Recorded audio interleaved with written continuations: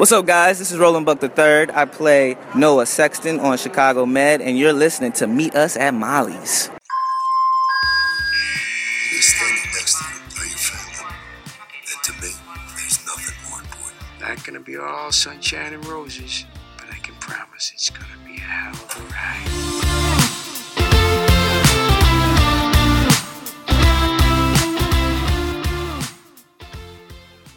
Hey everyone, welcome to episode 114 of Meet Us at Molly's. Tonight we are going so far back in the vault. We really could not go much further back in the vault without recovering the pilot. So we're covering Chicago Fire episodes 110 and 111, aka the Flacco episodes, aka the time the Ambo got hit, aka Dossie's almost kiss. Yeah, aka that, aka the first time they tried to kill Shay. There's a lot of big moments in this. The beginning of Milson. Yes, this is like the beginning of Milson. Yeah, the one where we so meet much Casey's happening. mom. Yes, there's so much iconic stuff that happens in these episodes. I forgot that all of this important stuff happened. Literally, we were only focusing on these episodes for the Flacco stuff. Yeah, and then all this other stuff happened, and it was like, oh, we can't not talk about it all. And it's things that we've never really talked about on the podcast either. Like, we've never talked about Casey and his mom and sister. We've never obviously really touched on Flacco. Like, so much stuff. I don't think we've ever really touched on Severide's pill problem. No, and there's so much to talk about with that, too. Mm-hmm. Oh, my God. Yes. A ton of stuff. But before we get into the episode, we've got 2 weeks of news worth to talk about. And, like, important news, too. This is, like, actual scoop of the season's promos. Like, oh, my God, all the news. So much news. Okay, so, again, this is 2 weeks worth of stuff. So it's not necessarily in chronological order, but, like, don't worry. We'll get there. We'll get there. Bryna, would you like to kick us off? Yes. So, in one of TV Line's Matt Inside Lines, I want to say this was like 2 weeks ago. Again, I don't remember the exact day. There were two things of One Chicago scoop. So this question was, when will Chicago PD's Kim Burgess and consequently Kevin and Adam become detectives? There's even a deleted scene talking about it. Will we see any movement in season 7? And this answer from Rick Ide says, it's sort of one of those things that every year we're talking about the detective exam. He admits before noting that 80% of the people assume they're all detectives anyways, but technically those 3 are not detectives, and there's a chance 1, 2, or 3 of them will in fact become detectives. I have a question. Where is this deleted scene, and why haven't we seen it? Or why haven't I seen it? I've missed it. I feel like it was from last year. Damn it. I feel like I vaguely kind of remember. Or maybe it was even 2 years ago. I don't know. Do we but need like, to, I feel like this is just. Go ahead. Go ahead. No, go ahead. I was just gonna say, like, I feel like this is just Rick Ide, like, kind of just bullshitting and being like, there's a chance 1 or 2 or all 3 of them could in fact become detectives, but we don't really know yet, and like, not sure if we're ever gonna address it. Who knows? Yeah, I take that to mean in subtext, we don't care, we're not dealing with it, whatever. Right, or at least not dealing with it right now. It's not on our radar. It's not something we're really talking about. It should be on the radar. I know, it should be. But yeah, so I don't really read that much into that. But the second one I thought was interesting. So this question was from Laurel, and it said to TV Line, is what is going to happen to Chicago Med's hybrid OR, which is a great question.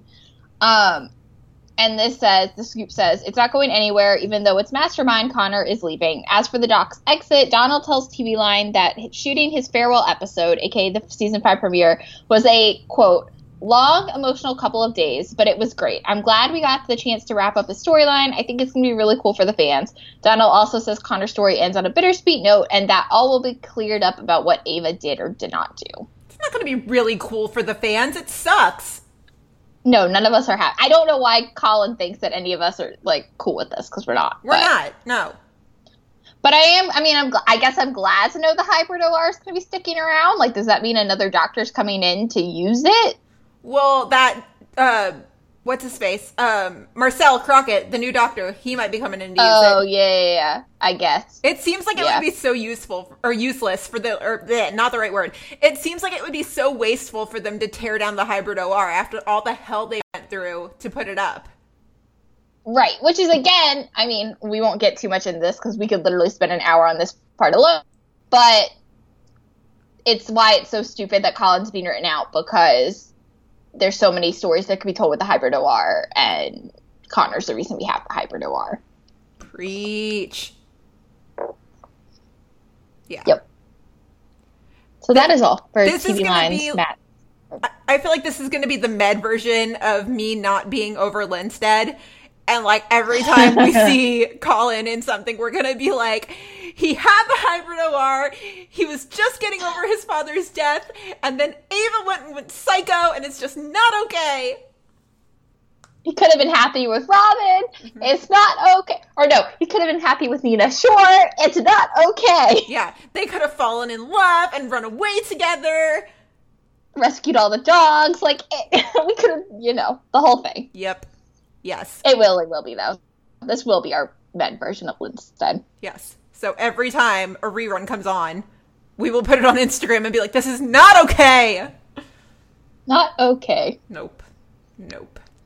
So the next bit of news we have is a bit of casting news. This is also from TV Line. Michael Beach is coming in to play a crime boss on Chicago PD Season 7. So here's the blurb about it. Beach joins the NBC drama as Darius Walker, a Chicago crime boss who's working to revitalize his African-American community. Ide says that he's a businessman, a drug dealer, and philanthropist, and he's good at all of them, and he takes them all seriously. He's a guy who uses his profits from his drug business to funnel back into urban communities and literally help innovative and ambitious young entrepreneurs.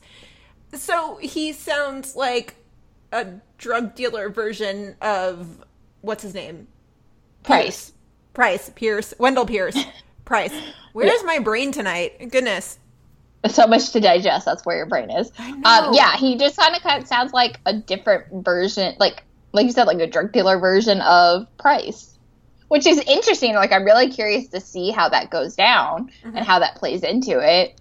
And like what kind of relationship, like he's coming on, I'm assuming in like a recurring role. Yeah, it sounds like it. So like, I would assume that means he has some sort of relationship with intelligence, or at least Voight, which would be interesting because we haven't seen Voight have that kind of relationship with bad, quote unquote, bad people in a while. Like that kind of goes back to like season 1 Voight. So that could be interesting if that is who the two characters that have a relationship. I don't know. Could be interesting. I'm excited. Yeah, and I know both of us were excited about the casting news just because we both remember Michael Beach from other roles and other things, and we both are fans. And I got to interview him earlier this year, and he's just the nicest guy. So that's awesome. He was on Third Watch. I remember him as the paramedic Doc from Third Watch in like the late 90s, and I always refer to Third Watch as the OG one, Chicago. So yeah, you have. I've never seen it, but full you circle. do refer. You can't find it anywhere, which is such a bummer because it was so good. Is it not even on like DVD anywhere? Like, no. Like, you can only find like one season here or there, but it never like strings together into all the seasons. But Kim Raver was in it. She was another paramedic. Yeah, it's like that. It's like that Tori DeVito show from like the ABC. I think it was on ABC Family from like the mid 2000s. Like, I've tried to find that like everywhere, and I cannot find it. Tori was on an ABC Family show in the mid 2000s. Yeah, it's like Tori. It's called Beautiful People. Let's see. It's like Tori, and I want to say Peter Herman. What? I could be wrong about that. I like vaguely remember that title, but not very much. It was like small. It was like not long. It's like Daphne's, the other, who played Brooke's mom on One Tree Hill? Daphne Zuniga. Mm-hmm. Yeah, so it's her, Tori DeVito, Jackson Rathbone, maybe not Peter Herman. I could be wrong on that one. But it's like 16 episodes, and I can't find it anywhere. Peter Herman, Jackson Rathbone, Twilight, younger, one's married to Mariska, so close. Yeah. Whatever. It's fine. I also remember Michael Beach from The 100, but we don't really talk about that because his character was kind of terrible and manipulated Bellamy to do bad things. But whatever. Yeah. Elsewhere, Bryna, will you take us through the next bit, please? Yes. So there was more casting news that it kind of blew up in some circles, but it didn't really make it totally online. It was a Soap Opera Digest interview with this guy named Austin Peck, and I already forgot which soap opera he was on. I want to say, I don't even know. I'm not even going to try to guess that. And they were just asking him, I guess, on like what other kind of projects he's on. And he said, his answer was, I'm doing a recurring role on Chicago Fire. He's a very interesting character. His name is Chad. He's a character that brings some levity to a very intensely driven show. And then he says, the cast and crew couldn't be nicer. Like, it's been a wonderful experience, blah, blah, blah. So, like, is this guy in the firehouse? Is he not in the firehouse? Like, his answer is just so ambiguous. Yeah, and he had posted something on Instagram, but it was like, I think it was just like a selfie from his trailer or something. I don't know. It was very, like, quick news that, like, I think people just caught whiff of it and were like, oh, what? Oh, never mind. Okay, whatever. Right. It's like, I feel like you only caught whiff of it if you were, like, also a soap opera fan and, like, kind of read Soap Opera Digest and, like, keep up with that world. But, like, nobody else picked it up. Like, TV Line didn't pick it up. Like, no one else picked it up. So, like, he's not lying, but, like, I don't know much. I don't know anything. Bryna, he is not part of just one soap or two, three soap operas. Hang on. Oh, yes. So he was on Days of Our Lives off and on from 95 to 2018. Did a brief stint on As the World Turns from 07 to 09. And then also popped over to One Life to Live from 2011 to 2012. So I was thinking of Days of Our Lives because that's the one he was most recently on. But, like, still. Aren't those pretty much, like, the only 3 soap operas left? I think so. I don't know. I know nothing about soap operas. I don't know. But yeah, he's from those 3. And then I'm also looking at his IMDb and everything else. Okay. Breaking Dawn. He was in a movie called Breaking Dawn that was not the Twilight movie. I was just going to say, you mean the Twilight movie? Nope. Let's see. He did an episode of CSI New York. Let's see. So he's been around. You gotta love the soap operas and how they air daily, right? Because on As the World Turns, he was only on from 07 to 09, but on IMDb it says 331 episodes. Soap opera problems. Damn. I know. Damn. That's so funny. Oh, wait. Okay, so Days of Our Lives from 95 to 2018, 499 episodes. So he did, that's wild. Yeah. He almost did as many episodes on whatever the other one was that aired in 2 years as he did on the other one that aired literally pretty much the span of my life. What would we even do if these were daily shows? Like, how would we podcast that? I want to know. I'm sure there are soap opera podcasts. Yeah, they probably sum up like each week, right? I would imagine so. I would assume so. I don't think anyone's that crazy enough to daily podcast. Well, I mean, they are, but like... And if you're out there and you daily podcast, more power to you. Please share your secrets, because that shit takes a lot of work and a lot of energy. Yes. Yeah. Uh-huh. 100%. So, we'll see what Austin has to bring. I'm excited for all these new people coming in. Yeah. I'm just curious, like I said, is he fitting in the firehouse? Are we adding to Engine? Or are we... I don't know. Not in the firehouse? I don't know. Interesting. So... Elsewhere, Joe Minoso did an interview on No Filter with Zach Peter. Was this a podcast? What was this? Yeah, it was a podcast. It was from back in early July. Like, it posted around the time we posted our Jason Crothers interview, like, way a long time ago. I don't know how we missed this. But...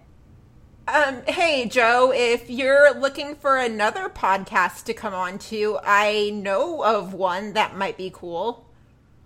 Right, especially one that probably actually knows your show and like knows what you're talking about. So I hear they actually know the shows pretty well. Yeah, I mean, I'm just saying. Yeah. You know, just an idea. There was nothing really new in this blurb except that it was interesting to hear that there apparently was talk in season 1 about writing crews out.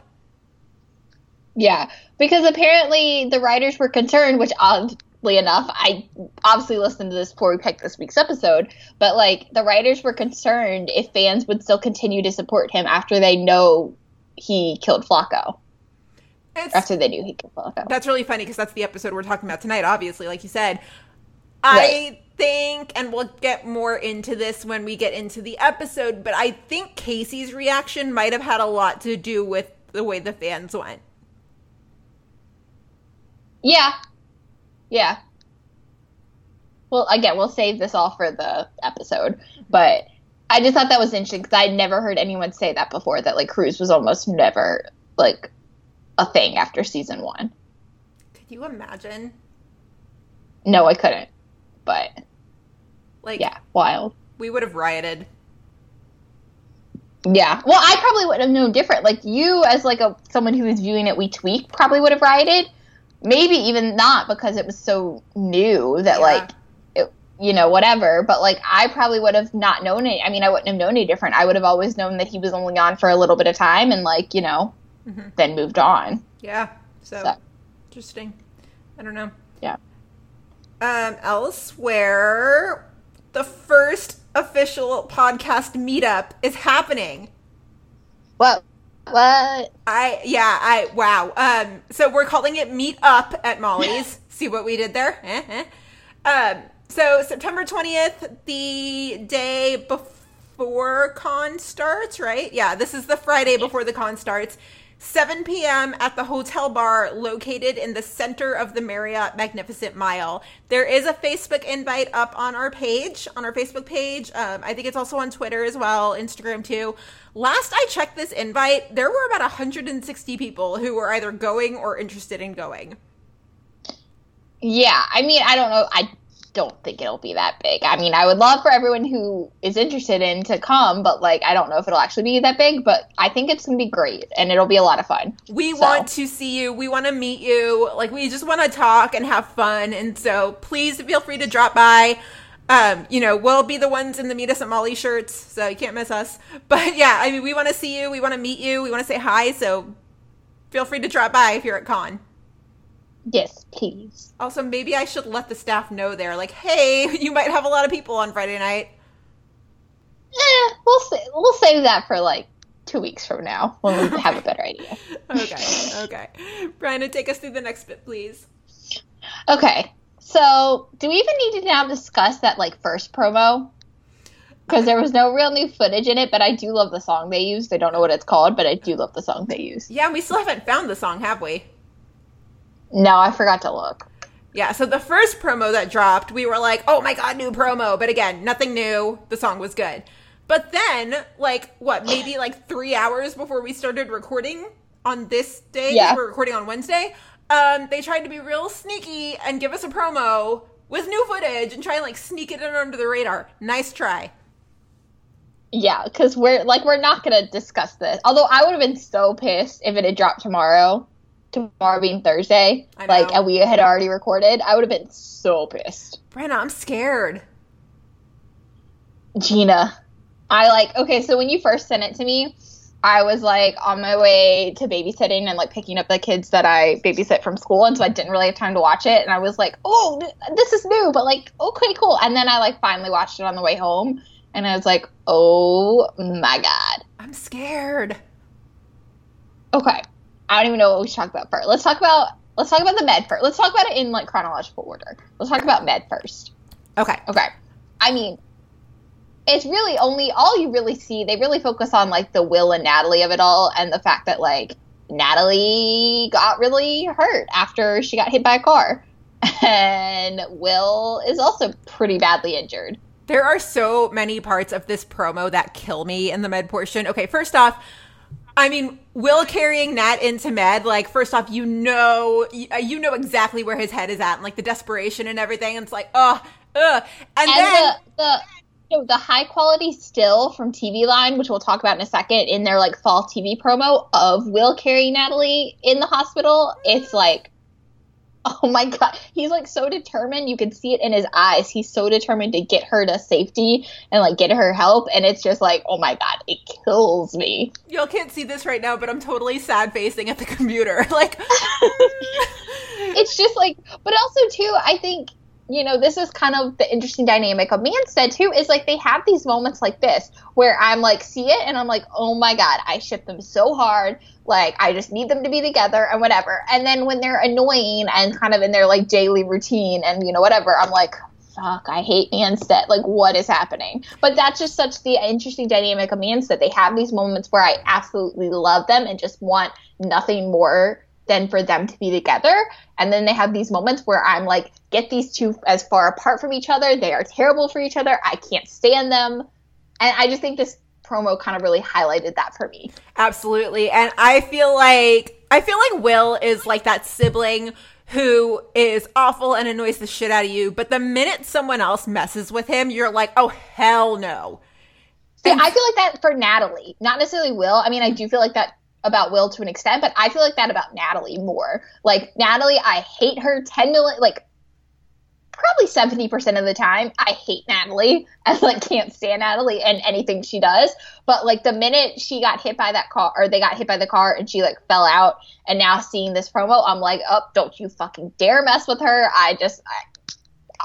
No way. Yeah. And so the minute, like, from the time the promo starts and you see Will carrying her in, to me, Will is just a puppy dog, right? And I'm like, protect him at all costs. This is killing me. And then the promo goes on. And like, so yeah, it looks like he like either collapses or he like passes out or whatever.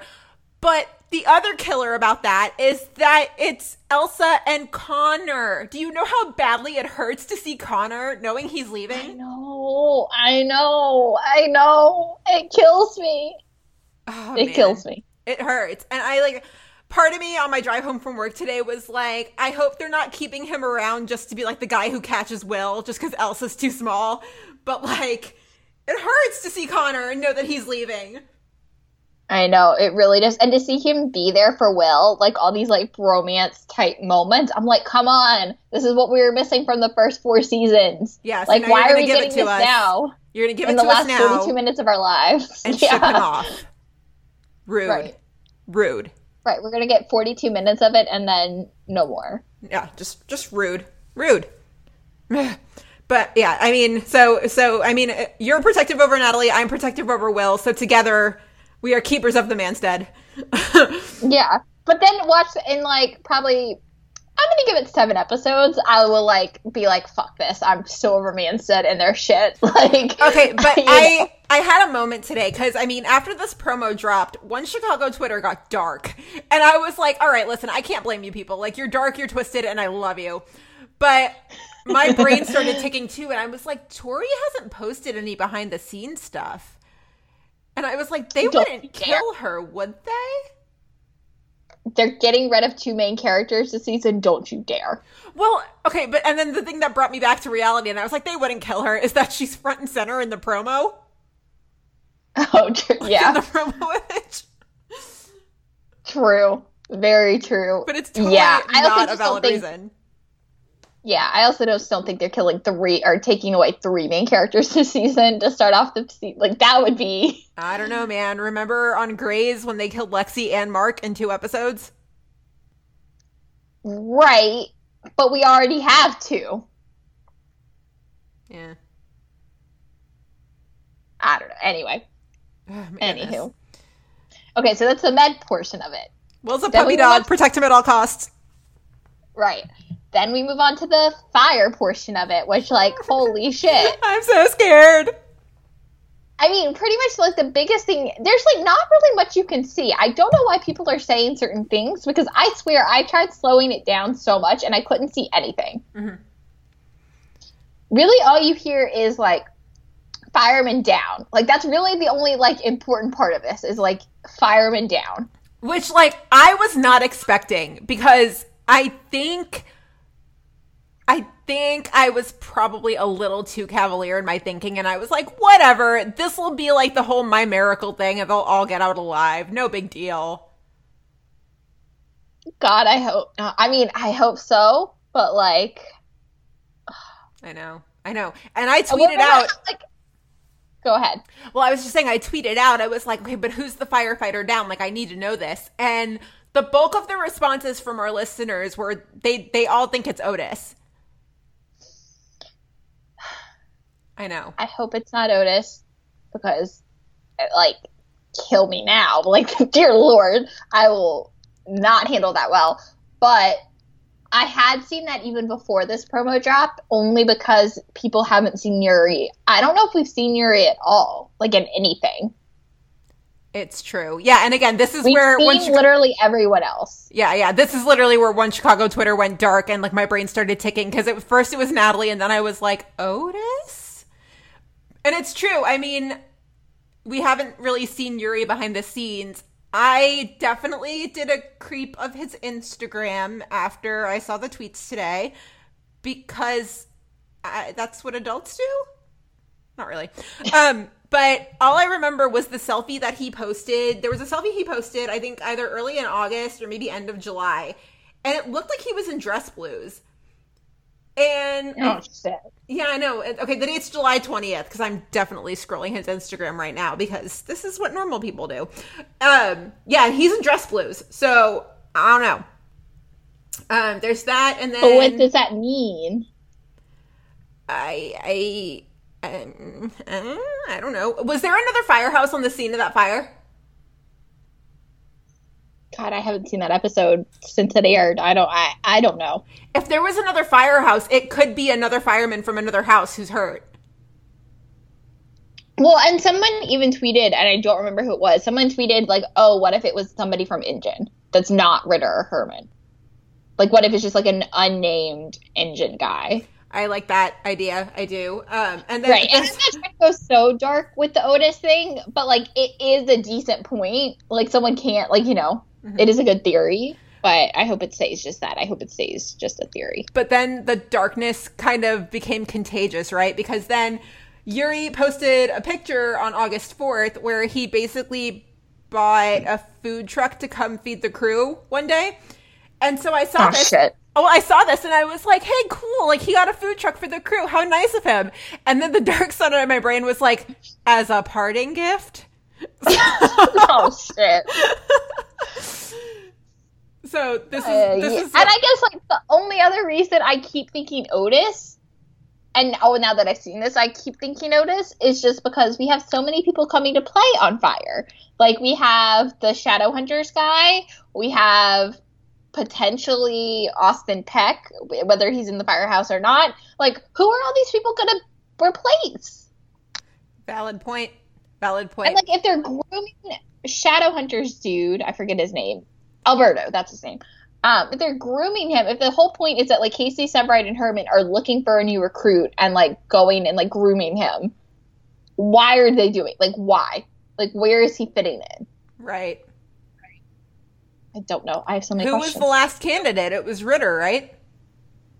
Yeah. Ritter's still technically the candidate. But, like, there's not necessarily a vacancy on Truck. True. Daniel's been on set, so I'm not too concerned about Ritter. They've all been on set. Yeah. Everybody, because even Joe, I mean, Joe just got that new role in that Epic series. I think it's Epics. Whatever. Get Shorty. That's the actual name of it. But, like, he's just got that, and so I don't know how that'll work, but Joe's been on set. Mm-hmm. So, like, I know that Joe's live. Yeah. This is interesting. And Mouch has been on set. Like, literally everyone's been on set but Yuri. Or at least that we know. Only other bit that I was trying to read into was that it sounds like Cruz yelling firefighter down. And yeah, it does. And it's Cruz. Cruz was with Sev, right? I think so. But, like, don't touch Severide. Don't. It's I not don't okay. think they're touching Severide. The other thing that I think was interesting from that promo that people keep claiming they see is that Brett and Foster fall through the floor. I didn't realize that that was Foster and Brett, and I can't see that that's them, but I do. They were upstairs, right? Because they had come from outside in. I think so. So it could. I'm not saying that those theories are wrong, but I just didn't see that was clearly them. Mm-hmm. But, like, I do think Brett and Foster, if I remember correctly, came from outside in. So it would make sense that they're, like, upstairs. But someone did fall through the floor. That is confirmed. I'm scared. Yeah, I'm fucking scared. Yeah, I'm scared. More scared than when Stella and Otis got shot. Like, I'm scared. I'm, like, really scared. Oh, yeah. Like, I'm an idiot for sitting back thinking, like, oh, it's premiere night. We'll just sit back and kind of, like, let the season build on itself. Oh, no. Yeah, and remember that time when the list of deaths, I don't remember, May sweeps, and you were like, oh, yeah, remember, like, everyone's dead, but they're not actually dead. It'll all be cleared up by the end of, nope. No. This is the second time in Fire history that scorecard has had, like, 15 spots dedicated to Chicago Fire as, like, potential fatalities. I'm like, can we not? Right, but when it happened, you were like, oh, yeah, it's fine. Everyone's going to be safe. No. That's not how this goes. Not this time. At least we think that's not how this goes. No. Nope. Okay, the PD portion. The PD portion. It's a lot of, so you hear someone at the crime scene, like you see the crime scene, you see Kelton's body, and then you hear Jay talking to Voight, and Jay's like, they found all your fingerprints, like, all over his house. Like, what were you doing there? And it's a lot of Jay and Voight tension. Yeah. At least everybody should, in theory, be making it out of that premiere alive. Yeah. Knock on wood. Fingers crossed.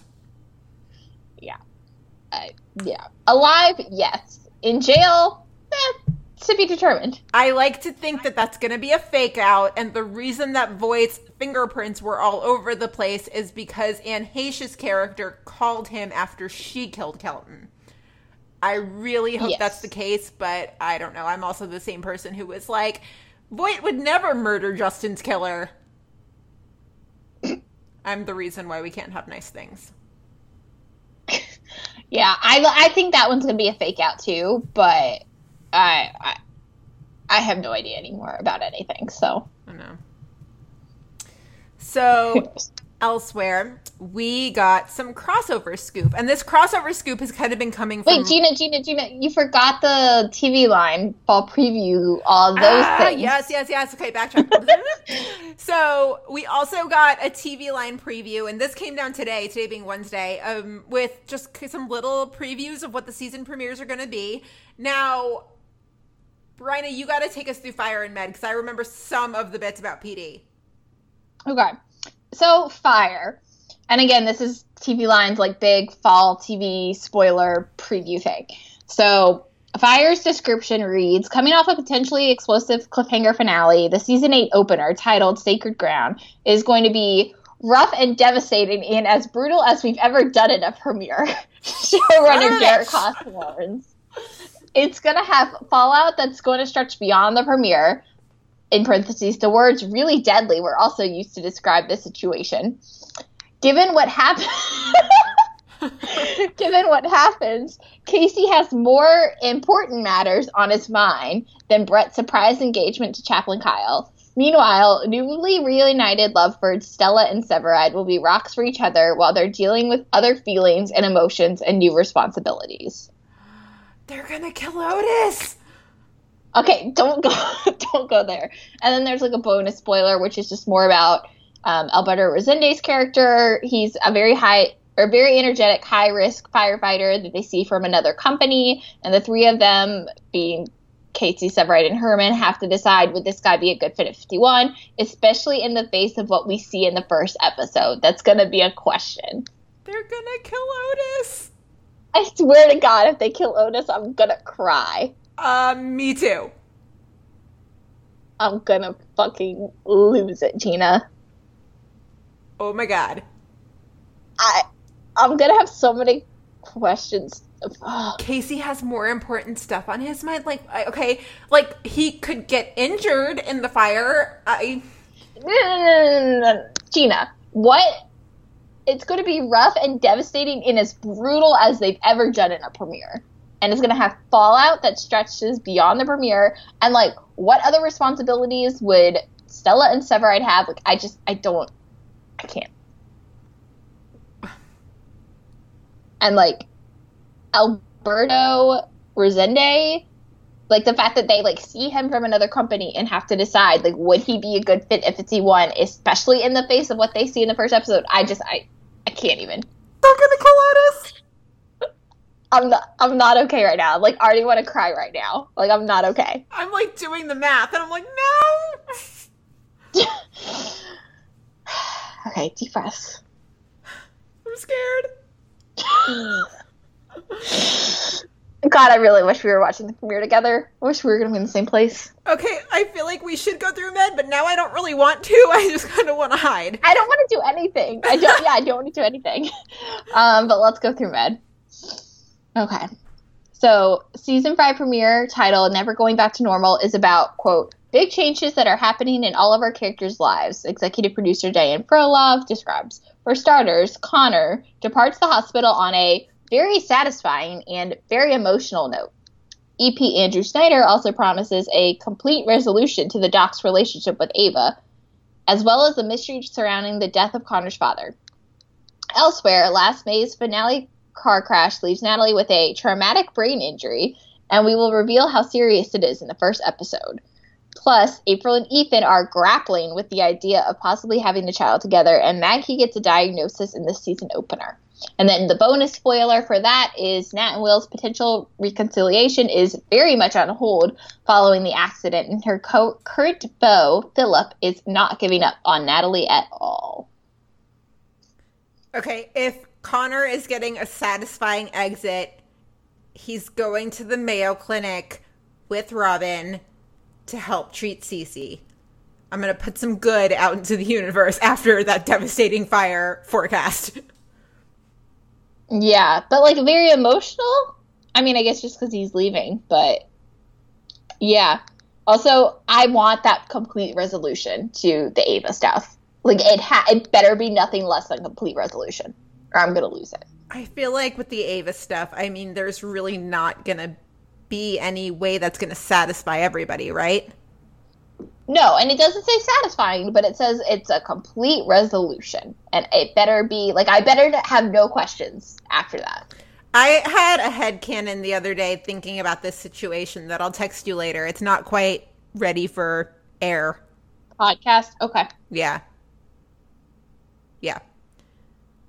So, I don't know. Yeah, I mean, the fact that Philip's still around, I know. I feel like we're going to be yelling at the screen and be like, go away, Philip! Like, move! Yeah, just bye. Bye, Philip. I hope Natalie is okay. Yeah. We're just going to cry through all 3 hours. Like, what the hell? Yeah, it's going to be oh, Lord. I'm not even going to want to watch PD because I'm going to be so emotionally distraught from Fire. I know. Or Med. Med might destroy you first. Yeah, Med could destroy me first, too. Fuck it. I wish we were going to be together to watch this. Like, so bad. Do you want to fly from the East Coast to the West Coast to watch it with me? No, because you leave the next day. On the 25th? No, I'm in Seattle that whole week. Oh, no. Right. Oh, right. You're on the West Coast. Yeah. Right. So we're going to be 3 hours apart, which is going to be weird. So I'm going to see them before you are. You are. Oh, fuck. This is not going to go well. I know. I love you so much, but I'm totally not going to, like, be able to respond to you for hours. Shit, and you're not even going to help me live tweet? This is going to be a fucking disaster. I can't. I mean, I might be able to tweet with the West Coast, but even then, that's not guaranteed. Like, it's going to be so funny when I'm trying to escape, like, a fancy work dinner at, like, X time. And you're going to have to turn your phone off. You're going to have to turn your phone off to delete Twitter for the night. Like, yeah. I'm literally going to be like, I'm really sorry. Your question is very important, but I really have to go. Something very important is happening right now. Like, I can't talk to you. My friends are stuck in a mattress factory, and I have to make sure that they get alive. Exactly. Yeah. Exactly. Yeah. Okay. Do you want me to read the PD one? Yeah, go ahead, because I just remember, like, blurbs of it. When season 7 opens, Antonio is missing. And the intelligence... Your face was great. And the intelligence unit will ultimately figure out what's going on with him. On top of that, the team must uncover who killed newly elected Mayor Brian Kelton. Even though he's part of said investigation, the prime contender is Hank Voight, which leaves Halstead wondering, could the guy next to me have really done this? Meanwhile, Ruzek is trying to put on a brave face, but his night in jail is making him realize he's not great in small, confined spaces. Oh, dear Lord. Elsewhere, some pretty major personal things are in store for Burgess, and Upton bonds with undercover cop Vanessa Rojas. Okay, so... Hold on. There's also the bonus spoiler, which says there's potentially another interesting intro-team romance happening in Season 7, Ide reveals, before adding he's not sure if it will be fully realized or not, but it's something we're talking about and writing toward. It's Jay and Haley, right? It has to be. I don't know. I feel like that makes it seem like there's another one in addition to this. Like, in addition to Jay and Haley, because we've talked about Jay and Haley, but, like, I feel like... I don't know. I mean, we haven't met Rojas yet, but I'm already shipping Rowater. Oh my god, please. It can totally happen. Please. But...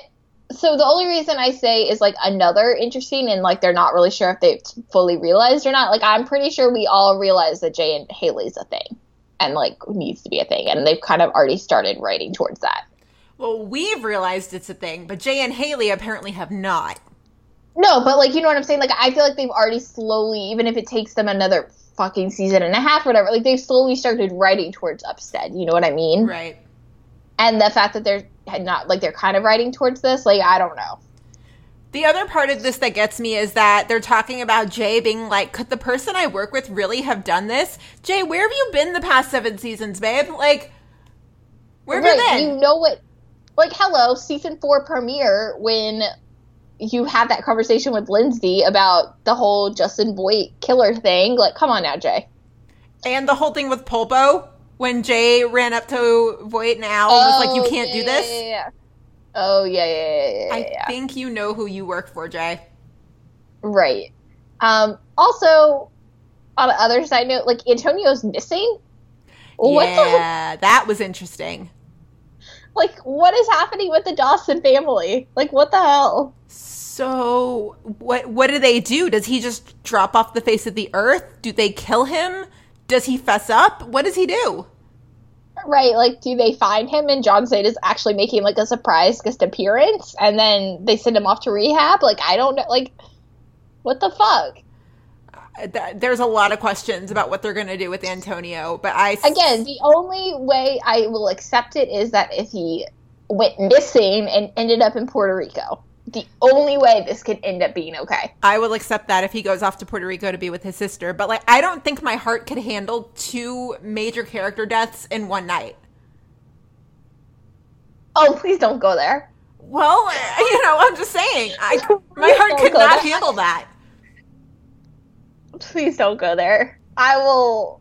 What if we have a major character leave from all 3 shows on premiere night? I mean, I guess we technically... we're going to have 2. Yeah. Oh, shit. I'm, like, already crying. Well, no, we're already going to have 3, actually, if you count Ava. So, I mean, Brenna's crying, y'all. I, like, can't handle it. Like, you talked about them killing Antonio. Like, don't go there, Gina. I'm not okay. I never said I wanted it to happen. I'm just saying my heart cannot handle that. Yeah, mine either, clearly. So... I always thought I would be the first one to cry on the podcast. No, I cry all the time, so it would definitely be me. Oh my goodness. And we're like 3 weeks from the premieres, and we're already like a mess, so... I'm not ready for this. I'm not ready for this either. I try to put my head out of keep my mind off of it until then, but... Premiere night is really gonna hurt. I can't believe you're not gonna be on the fucking, like, in Dallas. I can't believe it. I'm sorry. I know, and I'm gonna be on West Coast time. Anyway. You can text me, though, while it's airing. You can text me, like, all of your feels. I mean, I'm just probably gonna be at, like, a dinner or something.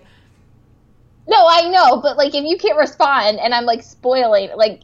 It's not the same, Gina. I know. I'm so sorry. I know. It's fine. It's fine. I know. But think of it this way. Once we get to the crossover in episode 4, I will be back and I will be ready to go. Oh my God, you're going to be... Dear Lord.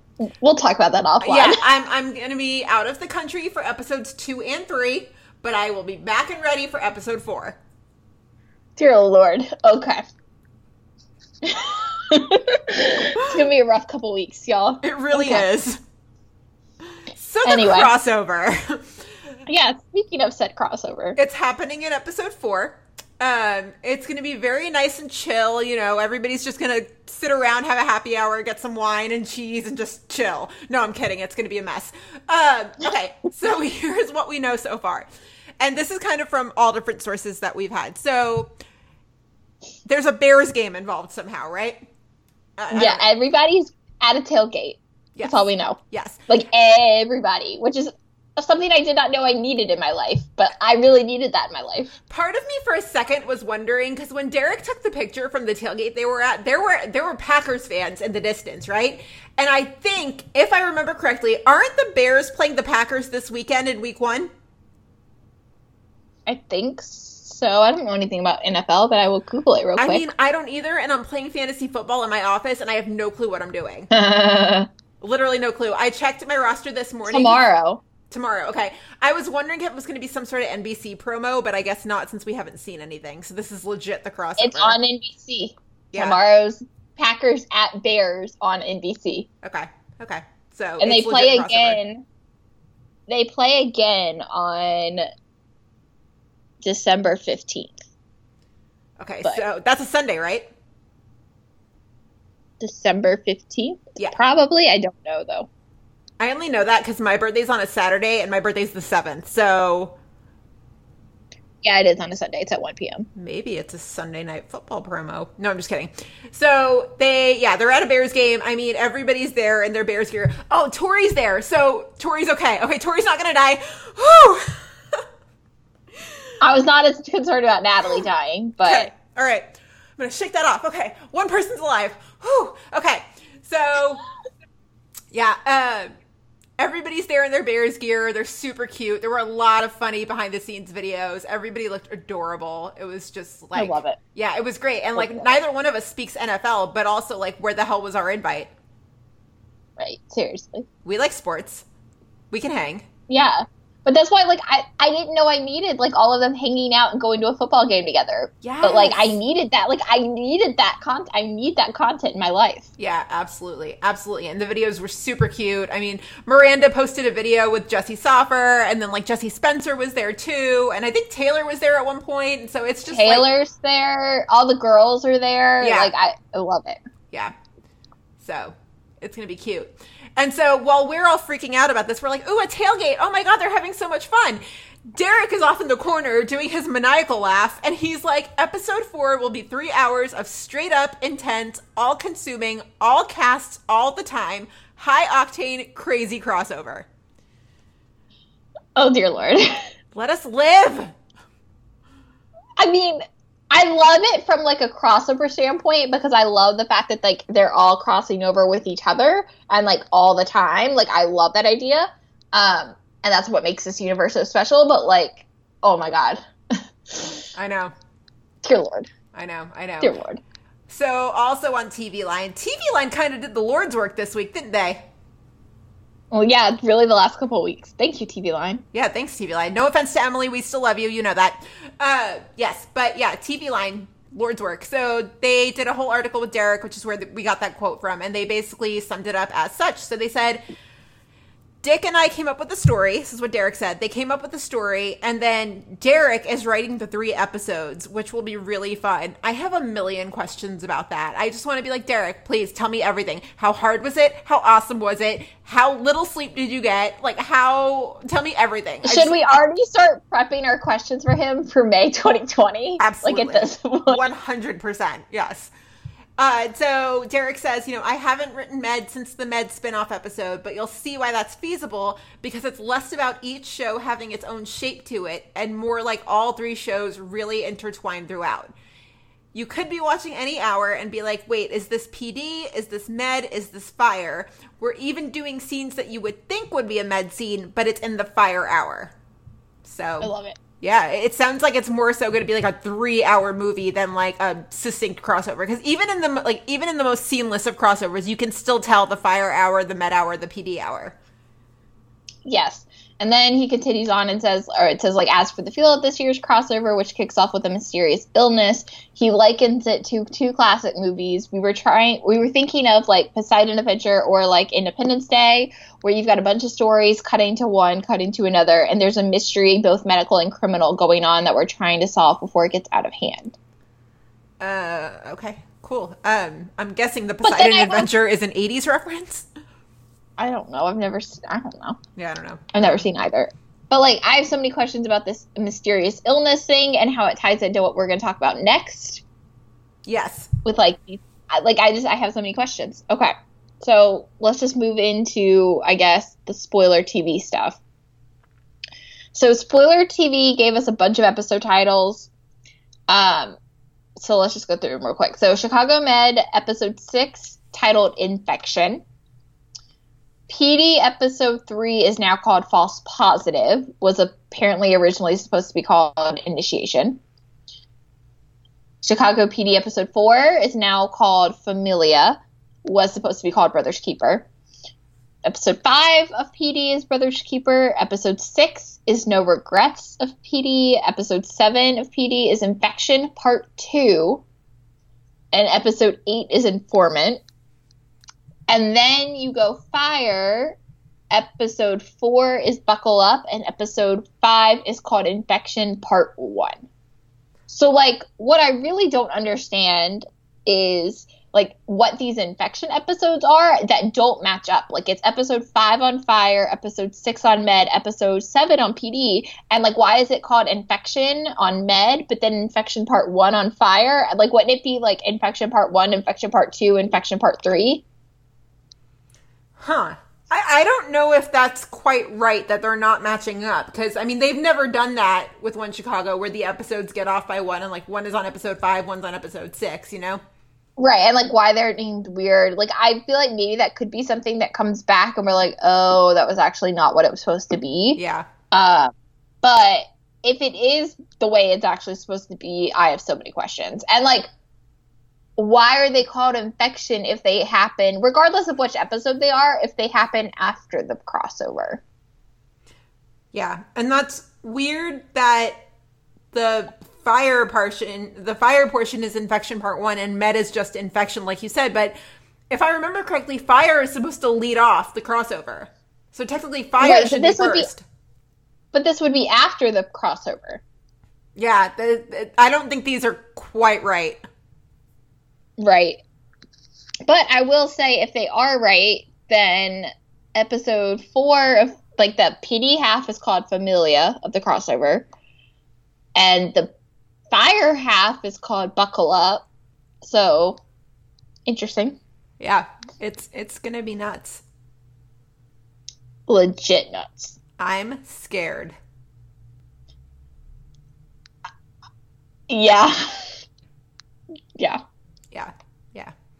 Yeah. Elsewhere, hey, don't forget, we've got a TeePublic store. We've got merch. Yes. We've got a lot of shirts now that you can choose from. I want to say at last glance, I think we have about 20 shirt designs that you can choose from now. And it's not just shirts, you know, it's mugs, stickers, different things like that. We are having a blast designing these. Like, yeah.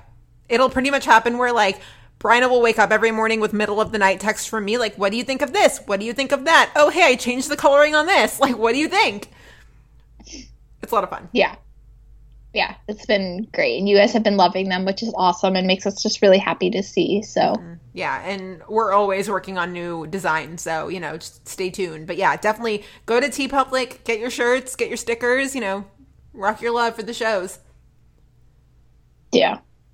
And yeah, other than that, you know, Chicago Heroes event is in 2 weeks now, which is crazy. Crazy. Go get your tickets. Yeah. Yes. Before it's too late. If you've ever wanted to look Taylor Kinney right in the eyes, which, like, hi, I've always wanted to, this is your chance. This is your chance. Yeah. Yeah. Yep. I'm trying to be really cool about it on the inside, but I'm like freaking out. What, that you're gonna see Taylor Kinney, or just like that it's happening, or both? Both, but also that I'm going to see Taylor Kinney, and I'm probably going to look him right in the eyes and be like blinded. It's like looking at an eclipse with no glasses. I'm just going to be like, oh my God. I'm excited. Yeah. You're already just like, oh shit, Gina, pull it together. But I know I'm excited to spend like 5 whole days with you. I know. I'm like really excited. Same. I like, or 4 whole days, 4 whole days, but still. It's going to be awesome. Going to be awesome. So let's get into the episode, shall we? Yes. Or episodes, really. It's plural. Yeah. So it's funny to me how we picked this episode for the Flacco stuff, but also like there's so many other things that happened alongside it. Oh my God. And that's why, like, too, like, because we were talking about it, we were like, we should do a Flacco episode. And then I, like, looked at it and I was like, Gina, but, like, we kind of have to do both of them just because of how much, like, it really starts with, like, 110 starts it, but then it, like, kind of drops all the storylines. Like, I mean, there's so much that happens, and then it really kind of concludes in 111. Mm-hmm. So, but yeah, there's so much. And, like, iconic stuff, too. Like, even some of the cases, like, I was like, oh, right, like, that call. Like, I remember that call. I didn't realize it was, like, 110, but, like, I remember that call. Yeah, for sure. So let's start off with the Cruz and Flacco and Leon stuff. It's kind of the elephant in the room, right? So we start off in a dream, which we don't know is a dream, but it's dream. So Cruz goes to see Flacco. He doesn't have the $10,000 he needs to get Leon out because basically Joe wants Leon out of the Insane Kings, but Flacco basically says that there's like a buyout and he has to pay him $10,000 to get Leon. Where is my brain right now? He has to pay $10,000 to get Leon out of this gang. So in the dream, you know, he's trying to bargain with him, and it basically looks like Flacco is about to shoot Leon, and then Joe wakes up. And so Leon stops by the firehouse. Cruz shows him the daily police bulletin that they get on a particular day, and it just so happens to be talking about the escalating gang war. And so he tells Leon, he's like, you know, I'm really worried about you. But Leon just kind of blows it off and just tells him to keep his nose out of his business. Yeah. I mean, go ahead. Poor Leon. I know. It's like Leon's doing what he knows to do best to survive, but like he also knows that like Cruz is trying, I'm sure deep down knows that like Cruz is just trying to do what's best for his brother.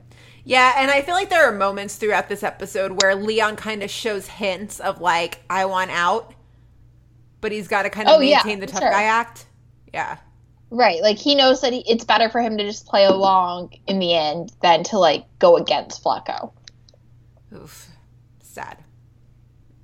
So the truck gets called out to a drive-by in Humboldt Park, which is pretty much where all of this gang activity is happening. And so, you know, poor Cruz, every time one of these calls happens in Humboldt Park, I mean, he's like panicked every single time. This poor guy is so stressed.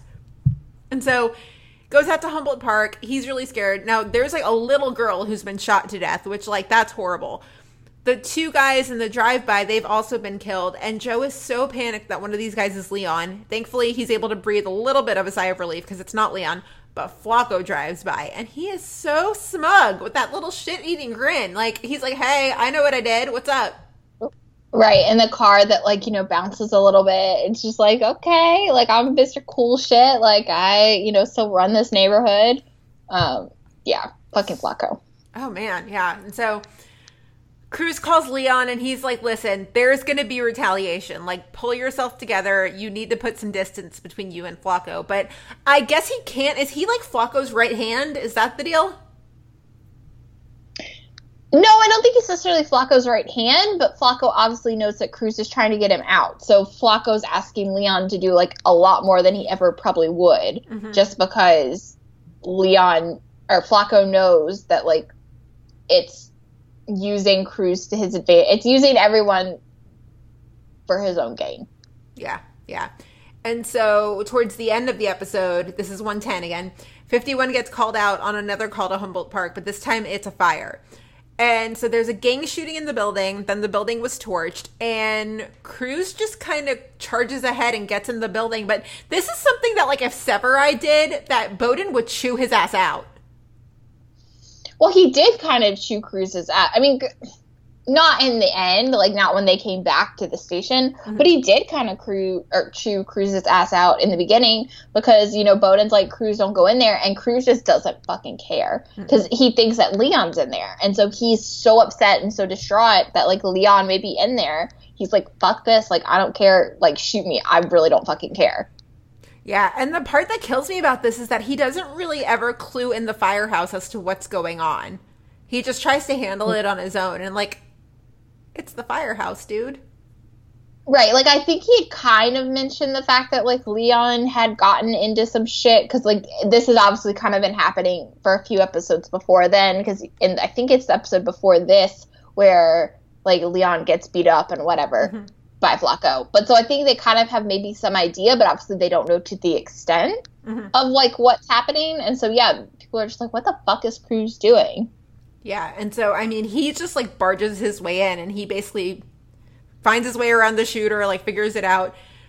And so he just charges ahead in this building, and they get everyone out of the building. Cruz just decides to go on up to the top floor by himself. He's like, screw you guys, I'm going to the top. And Casey's like, yo, wait for me. What are you doing? Well, Cruz opens the door, and there is Flacco in this room that is burning to death. And so he just kind of, he can't help him, but, like, you see, he, like, really contemplates it, and you see it in his face, but once he commits, like, that's that. And I remember it taking him longer to contemplate whether to go, stay or leave, but I guess it didn't, because, I mean, I feel like he made that decision pretty quickly of, like, I'm out. Right, he recognized the moment that, like, if Flacco's dead, then Leon's out of the gang life, and to him, obviously, Leon means Leon's his entire world. So he hesitated for a brief moment, but it was like, okay, boy, bye, like, I'm out of here.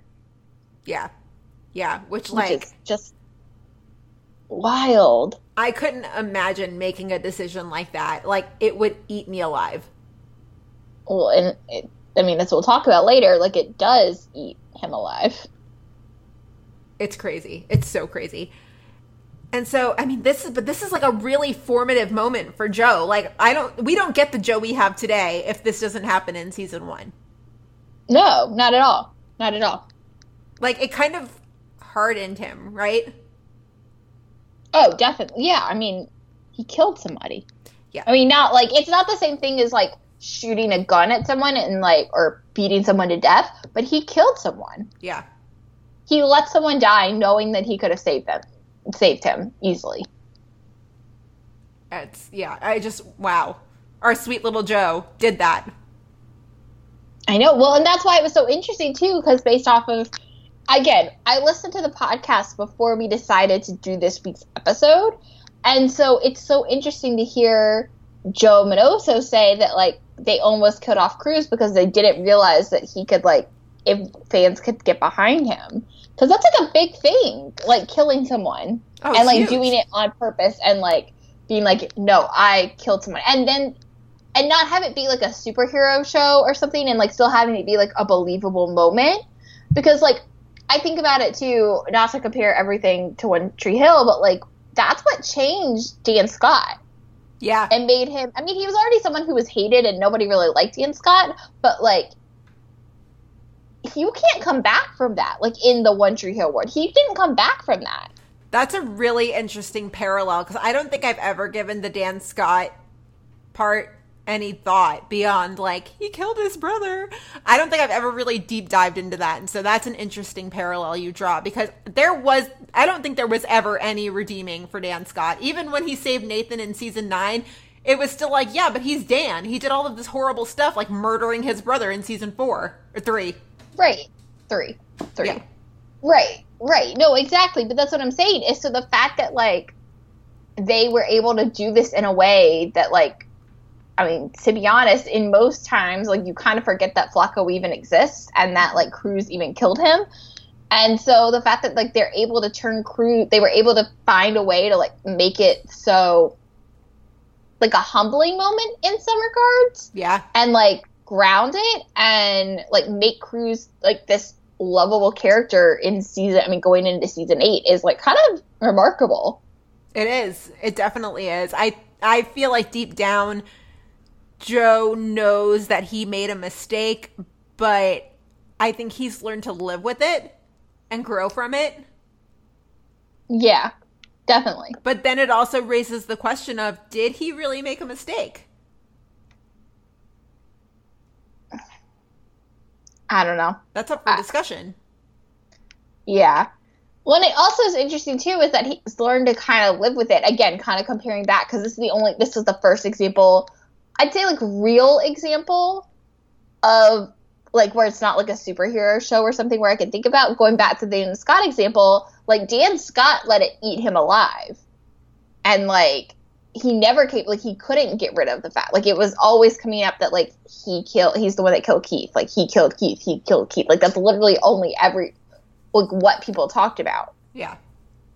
And, like, obviously Cruz, like, he was able to live with it and kind of, like, push it down. And, like, you know, we never talk about it again. Yeah, I think it's an interesting difference because in my mind, Joe is inherently good and Dan was inherently bad. And right, and that's yeah. And that was kind of my point too, though, of that, like, it's so remarkable that the writers were able to find a way to, like, come back from this. Yeah, absolutely. And I mean, like I said before, and we'll get into it more when we cover 111 shortly, but I think Casey's reaction probably had a big part to do with that. It's similar to when we talked to Derek about introducing Stella, and he said that kind of went a long way, that Gabby already had, like, the seal of approval for her. I feel like it's similar to that. Right. But I think going off of what you said, though, about the fact that, like, Cruz is inherently a good person, and I obviously genuinely believe that, but this was episode 10. Right. Like, we didn't know that. That's true. Like, we know that now, but we didn't know that back then, like, when this aired. Which is so crazy to like, grasp. They really could have done whatever they wanted to with this character. It's true. That's true. And I forget that when we watch these old episodes that, you know, at this point when these aired, these people were strangers to us. Right. Essentially, I mean, this episode especially, because it's not like even two, like when you watch, like, say, an episode from season 1 of Med, well, at that point, they'd still already done, like, 3 seasons of Fire and 2 seasons of PD and whatever. Like, we already had that world established. Like, this point, we're literally 10 episodes into One Chicago. Right. Like, One Chicago as a whole. Yeah. We don't know anything, you know, Antonio Dawson, he exists, but, like, you know what I'm saying? Like, PD doesn't exist. Like, those characters don't exist. Med does not exist. Justice does not, like, you know, all those characters, like, it doesn't exist. So here's a question just out of curiosity, but, you know, if we think in One Chicago history, any character who has killed another character, aside from Hank Voight, because, like, that list is long, but did your opinion of Antonio change at all following last season's mid-season finale? It's so hard because I don't know necessarily if my opinion of Antonio changed or if I was just so frustrated over the fact that, like, or if it was colored by the fact that I was so frustrated with the fact that the writers weren't giving him more. Okay. Like, you know what I'm saying? Like, I don't know if I'm really angry at Antonio or if I'm angry at the writers for not, like, doing a better job. Okay. And, like, seeing that, like, Antonio, obviously, like, really since he came back after Justice died off, that, like, they didn't really give Antonio anything. Like, there was no real good Antonio stuff. And so I don't know if I'm more mad about that or if I'm more, like, mad at Antonio in his actual actions. I can see that. If that makes sense. Yeah. And, I mean, if I think about it, I know I got frustrated with Antonio towards the end. I got frustrated with him for letting Ruzek take the fall. Yeah, you were really mad at that. I was really mad after the finale, and thank God that audio will never see the light of day. Yeah. There were a lot of F-bombs. Yeah. Yeah. But I mean, like, I don't know. I think I was mad at Antonio, but again, like, I think it was more probably colored by the fact that I was like, what the fuck are they doing to Antonio? Not what is Antonio doing? Right. So, interesting. So, Joe is just racked with guilt. Like, he's a mess. And so, he calls Casey, but Casey is actually at the prison visiting his mom. And so I love that Casey was the first person Joe turned to. Yes, and again, I know we talk a lot about now how the fact that like Severide, like Cruz and Severide kind of have that relationship ever since Cruz moved to Squad, but like God, the OG Casey Cruz relationship, solid. The solid respect that Joe has for his lieutenants and his captains and his chief, like the respect that he has is just so like nice. Right, and the fact that like of all people, he went to Casey. Like I guess he and Otis weren't Cruz, like they weren't Crotus yet at this point. Right. But like you know, I would have assumed he would have gone to him first, theoretically. But like he went to Casey, and I think that says a lot. Because he was comfortable turning to his lieutenant, which I love. Right, and just again, it's so good. That relationship was so good. He just respects the shit out of everybody he works with. It's just so sweet. I don't know why, it just is. Yeah, he definitely does. I mean, yeah, he definitely does. Yeah. So elsewhere in 110, aside from the Cruz stuff, we've also got the case of the week, and we've also got Casey's family. Now, Casey's family, I mean, I don't think we've talked about Casey's family in like multiple seasons. Like Christy, his sister, and his niece, they pop up like a season or two later, but that's it. We haven't seen or heard from them since. Yeah. And like we've kind of, I think, maybe mentioned it once on the podcast, like maybe in the Hallie stuff, like when we talked about Hallie, but like we've not really like talked about it. Yeah. Yeah. And so the case of the week is that Truck gets called to this fancy apartment, and she basically, there was like a kitchen fire. She was frying eggplant, which like I'm a terrible Italian, but I actually really hate eggplant, which is like so against my roots. Yeah, I don't like it at all. It's totally against my roots to say so, but like I don't care. It's disgusting. But yeah, and so she basically, there's like a small kitchen fire. There's nothing serious. They're in and out. But as the truck is driving off, she runs out freaking out because there are diamonds missing. There's apparently like a diamond necklace or something worth like $50,000. Could you imagine? You're wild. I would sell that sucker immediately.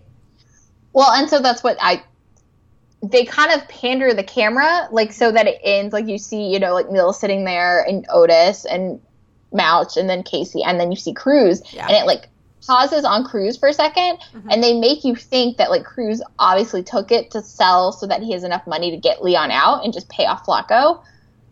So it's, like, kind of a fake out. But, yeah. They just assume that someone's going to steal it and sell it because duh.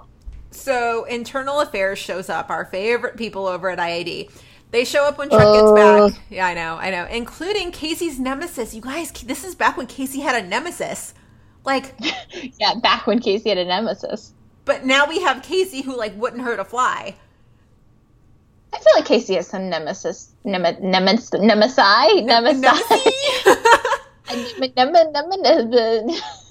Nemesis? What's the plural of nemesis? I don't know. I don't know. I'm about to Google this. Anyway, continue. So he's got a nemesis named Griffin who now works for IAD. And this Griffin guy, I wanted to punch him in the face. Never mind Casey. But Griffin and Casey went through the academy together. And then Griffin started saying shit about Casey's family. So Casey laid him out. Like, this is such a, like, I don't want to say sassy, but this is such a rough version of Casey. Like, this is a ballsy version of Casey. And I gotta say, I liked it. Yeah, this is definitely not, like, married alderman, like, no, Casey. This is, like, chip on his shoulder, like, get the fuck out of my way, Casey. Yeah, I love it. Also, the plural of nemesis is nemesis. Oh. Like, Nemeses. Learn something new every day on this podcast. We really do.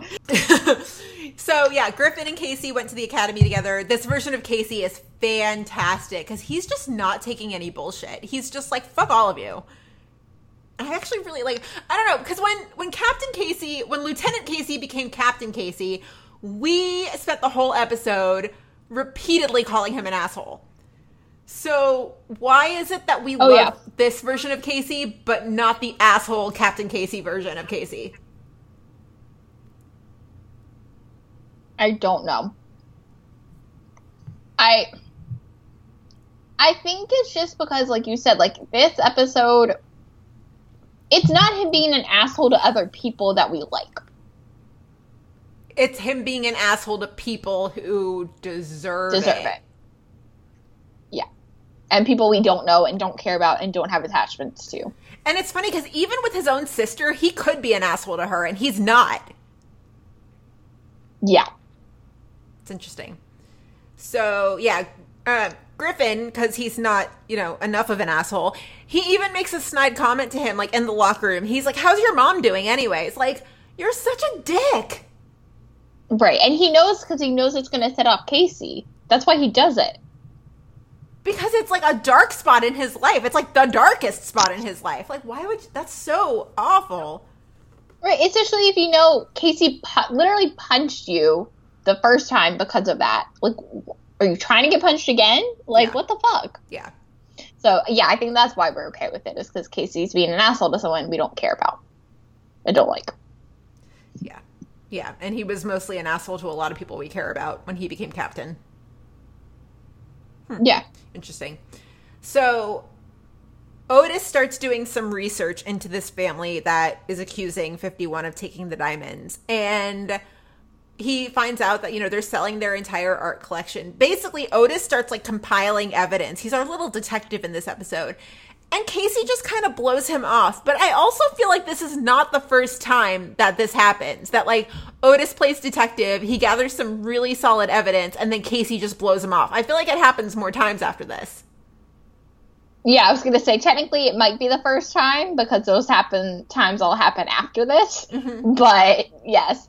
I think it was him being an asshole, but it's also, like, are you doing too much, Otis? Because, again, if this is the first time, like, at some point it just kind of becomes a character trait of Otis's, and you're like, okay, whatever, Otis is going to do this. But, like, at this point, like, if it is the first time, then it's like, dude, what are you doing? Like, why are you digging? Like, what are you doing? But I feel like everyone on Fire has gone full detective at one point or another. Right. But, again, all after this. True story. Like, we have to, again, remember that this was literally 10 episodes into this. I don't think anyone went full-on detective before this. I want to say, like, hey, everybody, let's cut Otis some slack. But, like, if I say that and then they do kill him in the season premiere, like, it's just horrible, awful, terrible irony that I am not here for.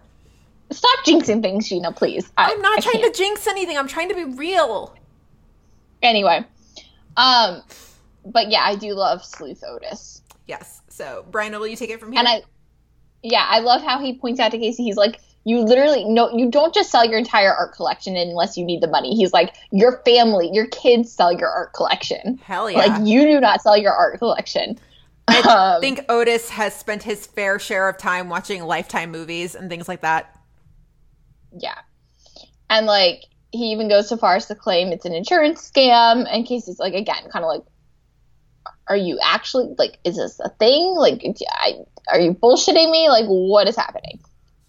And then Otis even goes so far as to order a background check on the family. Like, a background check. And apparently they're in financial ruin, and, like, we don't meet the father, so I'm just going to call him the father, this, like, the patriarch of this family, let's put it that way, has, like, been investigated multiple times for, like, all kinds of, like, financial scandals and whatever. So then Casey's like, okay, maybe Otis is, like, actually onto something. And he goes to tell Griffith about the possible scam. And, of course, Griffith's like, well, yeah, fuck this. Like, no. Like, no.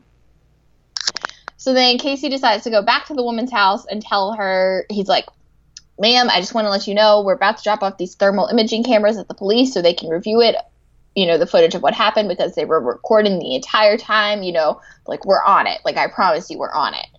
And then, of course, as it turns out, that was exactly what he needed to say to get her to drop the case, because we all knew it was a lie. Okay, in my mind, that action of going to the woman's house and making up the story about the thermal cameras, that's dumber than ordering a background check. Yeah, because it could have backfired on him completely. Yep. But I don't think Casey does that without the background check having been ordered. You know what I'm saying? Yeah, so Moral of the story is everyone be nicer to Otis. Exactly. So then there's kind of the scene, again, another family scene for Casey. So Casey's sister ends up dropping by the firehouse, and, you know, Christy mentions that, you know, his niece Violet's been asking about him ever since I saw him at the cemetery. And she says, you know, she's like, I've been without my brother for too long. And Casey's like, well, I've wanted nothing more for than us to, like, be in each other's lives. But, like, she still doesn't, she wants them to have a relationship, but not if he's going to continue to defend their mom, which she even says, she's like, you know, like, don't you miss dad? Like, why, you know, like, why is this? But, like, that's kind of the end of that. Casey doesn't really answer. Yeah, which, I mean, I don't know. I have thoughts about it now knowing how it shakes out, but it's interesting to think that, like, you know, once upon a time we watched this and didn't really know what they were referring to. I know. Wild. Yeah. So crazy. Wild.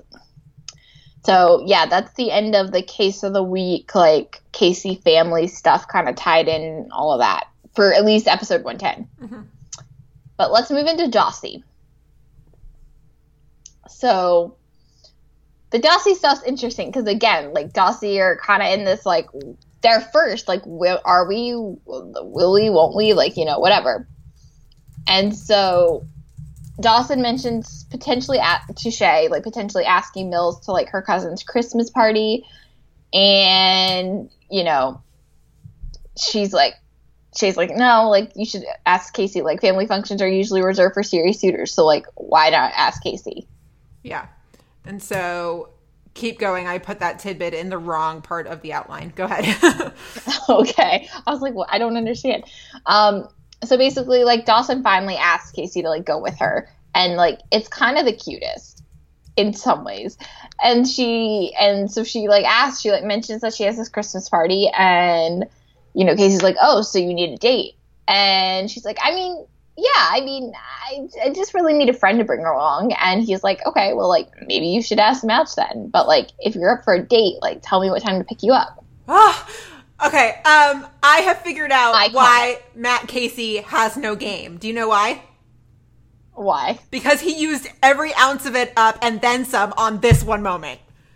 Like, Matt Casey has never had a take my breath away moment aside from this one. Like, when he's like, oh, if you need a date, tell me what time to pick you up. I'm just like, oh, like, I need to catch my breath. That was beautiful.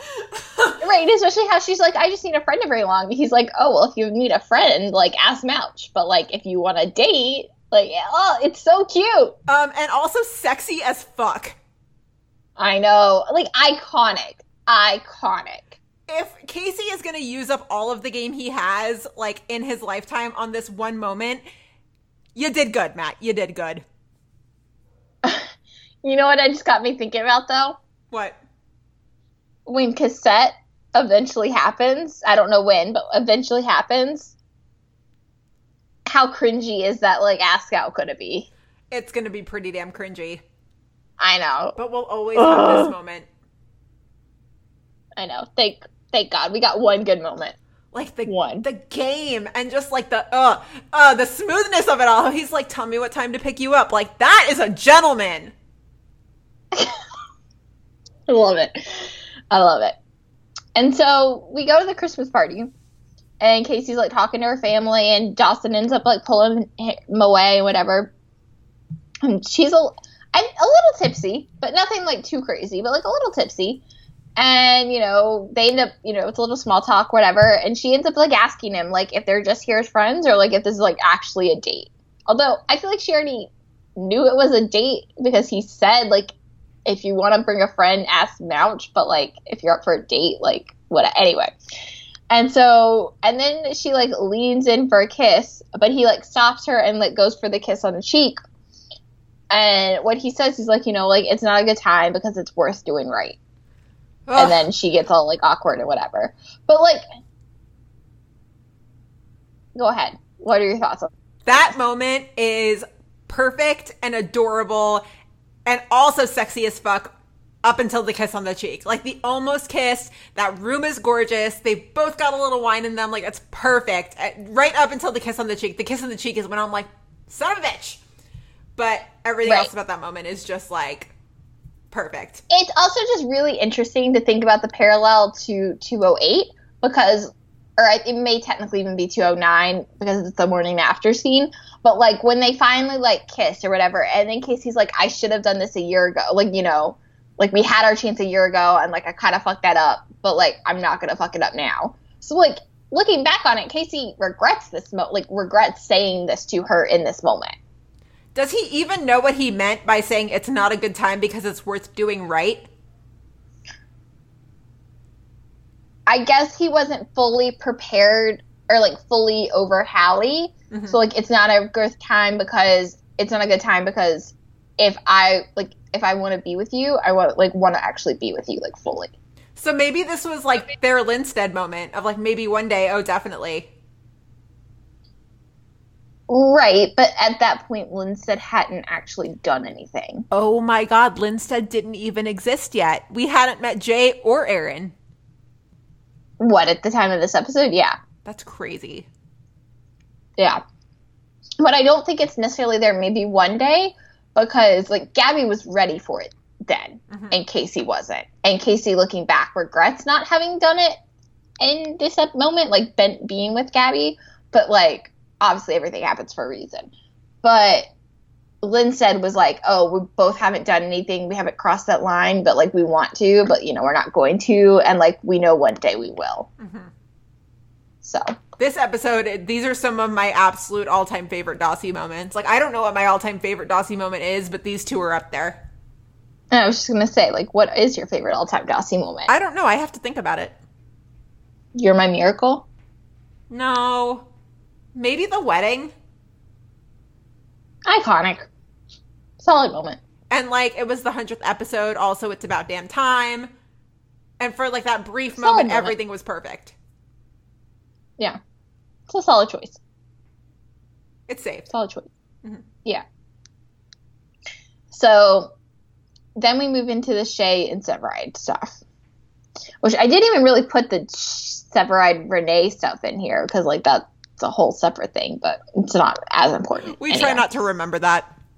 Yeah. Although, we'll get there. I'll bring it up at some point. Anyway. Dawson and Shay, so, like, basically Dawson and Shay get called into Bowden's office, and he wants to know about, they think they're, like, want to ask him about, or he wants to ask them about the necklace, but he really wants to know about the missing vials from their rig that went missing a few weeks ago. And Dawson claims, you know, she's like, oh, yeah, it's probably some junkies, whatever, but then Bowden's like, yeah, well, it's on you until they figure it out, like, you know, what happens. And he's like, come up with your own story, like, I don't really care what it is, but, like, I need you guys to come up with, like, some legit story by the end of shift. So whatever. So then Shay ends up confronting Severide about it because, as we all know, Shay was really stealing those vials for Severide because Severide's an addict. And was an addict, and we don't say that enough. Anyway, and Severide, you know, she's, like, saying all these things, you know, she's like, it's on Dawson, like, I wouldn't really care if it's my ass online, but, like, Dawson's ass online, like, whatever. And Severide's like, I don't really know what you want me to do about it, like. And it's just like, Sev, that is not the right answer. Yeah, addict Severide was really tough to swallow. It's tough to swallow now. I think back when season 1 aired, it was just kind of like, okay, that's who this guy is. But, you know, 7, 8 seasons later, we're just like, oh, man, ugh. Yeah, looking back on all this, like, season 1, season 2 Severide stuff, it's not a good rough. Look. Yeah. Season 1 Severide does not hold up. No. Which is kind of partly why I refuse to believe that Renee was, like, an actual thing. Because season 1 Severide does not hold up. So, like... I will say that we do get glimpses of who Kelly really is in these 2 episodes. But... not in these moments. Not in these moments. And a lot of these moments in these 2 episodes, you're just like, oh, Kelly, stop. But we do see glimpses of who he really is. Yeah. So basically, Dawson and Shay end up going with the story about, you know, leaving the jump bag on the sidewalk at a college campus and, you know, somebody probably took them, whatever. And so Dawson ends up leaving in the scene and, like, Bowden asked Shay to, like, stand back, and he, like, has this moment where he, like, looks at her, and he seems to know the truth, that, like, she was probably really stealing them for Severide, but he doesn't end up saying anything. He just kind of lets her go, and, like, he's like, oh, no, forget about it, whatever. Right, but, like, he, like, stares at her, like, he knows, like, deep down, like, that, like, what she was doing. If my boss comes into my office and we just have a prolonged stare at each other and then he just says nothing and leaves, I'm chasing him down the hallway and saying, no, what? What is it? Like, that's awkward. Right. And so we're back at Shay and Severide's apartment, and Shay basically tells Severide, she's like, even though I love you, like, I perjured myself for you. I'm like, I can't do this anymore. And she's like, he's like, oh, no, you know, I'll be clean, like, I'll be fine, you know, whatever. And she's like, you don't got it. Like, I'm not going to sit here and watch you fool yourself or whatever. And, like, Severide's, like, begging her to stay. But she just walks out. And so Shay and Dawson are on a call later, and Shay asks Dawson if she could stay with her. And she's like, of course. And then, you know, cliffhanger, because this is a mid-season finale, all of a sudden they get hit out of nowhere by a truck. And we're like, oh, what the fuck? Oh, this was a mid-season, wasn't it? Yeah, this was a mid-season in the first episode back. Oh my goodness. I remember, like, watching season 1 and dropping off for a little bit just because of, like, life and craziness and stuff. And then I had heard about this episode and I was like, did they kill Shay? That's not cool. And then I started watching again. But I forgot that this was a mid-season. And I'm trying to see the air dates now so I can see, like, what the gap was. Goodness. Okay, so this aired on December 19th of 2012. Holy shit, almost 7 years ago. December 19th of 2012, and then the next episode aired on January 2nd, 2013. So, like, not that bad. 2-3 week break. Yeah, that's not terrible. Oh my goodness. That's crazy. That's so crazy. I feel like in this episode especially, it kind of illustrates that, like, when you really think back on it, there are certain times where, to me, it feels like the Severide friendship is very one-sided. And I could be wrong. It's just, this is what I remember. Where it's mostly it's mostly go ahead. Kelly doing things to piss off Shay. And then it's all about Severide getting back in her good graces. Yeah, I think so. But I think there were moments, like, when Shay had, like, where they saw the guy kill himself in front of them, and Shay went, like, on her dark side, and Shay, like, and Severide is, like, the only one, like, really worried about Shay, and Severide, like, calls out Dawson for, like, being not a good friend, because Dawson and Shay were fighting at the point, and Severide's like, well, what the fuck, like, why don't you know where she is? So I think there were moments, but yeah, I think overall you could say that it was mainly more Shay or Severide doing things to piss Shay off and then getting back in her good graces. And it's not even, like, intentionally pissing her off. It's just pissing her off by way of his actions. Right. And we'll talk about this at the end. Yeah. Oh, in a minute. When we get to that part. But at the end of 111, like, I mean, it's still clear that, like, Severide is, like, Shay was the love of his life. But we'll talk about that in a second. 100%. That is, like, the number one question I really want to ask Taylor at Con and be like, true or false, defend this or not defend this. Shay was the love of his life. Right. Yeah. Yeah. So. Oh, that's such a good question. Anyway, yeah, so that's the end of episode 110.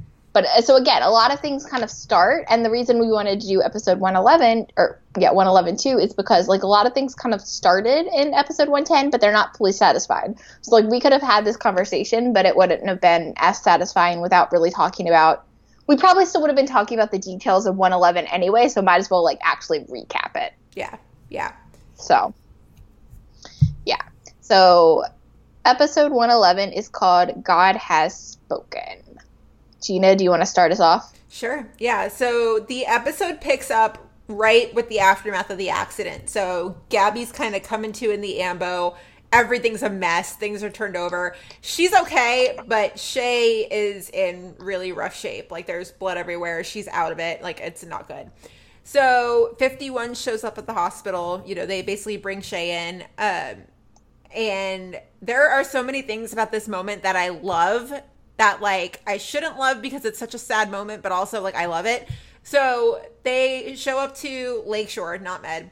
And so they wheel Shay away, and you know, Gabby is just a mess. Like she's really trying to keep it together, but she's also a mess. But then like Bowden stops her, and Bowden even uses like her full name, and just like in that moment, the minute she sees Bowden, she's comfortable just like breaking down. Which like to me, I'm just like, squad goals. I love them so much. But yeah, the minute that he looks at her and he's like, Gabriella, like he even calls her Gabriella, and she just breaks down crying like she knows it's safe and she knows it's okay. I'm just like, oh, my heart. I love it. Papa Bowden. Papa Bowden. Yep. The best. The best. And so shortly after that, because they, you know, Gabby goes to get checked out because she's got cuts over her too. Kelly comes in. And now, I mean, Kelly's a mess. He's got tears in his eyes. He's just like, where is she? I want to see her. Like, how bad is it? And you could just feel like he's just distraught in his voice. And I'm just like, Kelly, I'm sad. You know, so, you know, they all kind of wait around and stuff like that. And so Gabby returns to work. She gives an update on Shay because Gabby is Gabby. She's like, what cut in my leg? I don't have a cut in my leg. You know, moving on. And so they're trying to say that I think Shay has like a traumatic brain injury, which we're just like, what? It's like a mild traumatic brain injury. And so they're like, yeah, we're going to find out in the next couple hours if she's going to be okay. So in the meantime, Mills is going to fill in for Shay on Ambo until she gets back. So we're just going to kind of plant those Milson seeds. Yeah, love it. Plant them, water them, run away. And so Severide runs out after Gabby for more information about Shay, and he just mentions, he's like, I think it would be best for Shay to come back home when she's discharged. Because remember, right before the accident happened, Shay was like, I'm going to stay with Gabby. And this is not a good moment for Sev, because he's a dick to Gabby. It's not good. It's not good. No. And no. So Gabby's like, no, that's her call. Like, what the hell? That's her call. And he's like, no, I just want her to be okay. But it's just not, no, it's not good. And so he gets mad at her, and he goes to his locker and takes out pills and pops a few. Like, yeah, like I love Seb. I do. And I think it's coming from a place, like a good, like he really does obviously care about Shay and like wants her to be okay. So it's coming from a place of love, but like, damn, him trying to step in and just kind of take control over the situation and like speak down to Gabby. I mean, not a good look on him. No, it's really not. And yeah, I mean, he's fiercely protective of Shay. Like, yeah. Which is great, but also is kind of a detriment to him because he doesn't care as long as Shay is okay, he doesn't care who else he hurts in the process. Right. And so I feel like he ends up stepping on Gabby's toes a lot, aside from just this. Yeah, he does, because Dawson's kind of again, we've always talked about too the fact of like the thing that probably really bonded Gabby and Severide, aside from Casey and their love for Casey, is their love of Shay, love for Shay. And so I think you really see it in this moment and in this episode that like they both love Shay so much that like if they have to like kind of kill each other to like make her okay, they will. Yeah, they're very, like, Gabby's very understanding of it. Yeah. Yeah.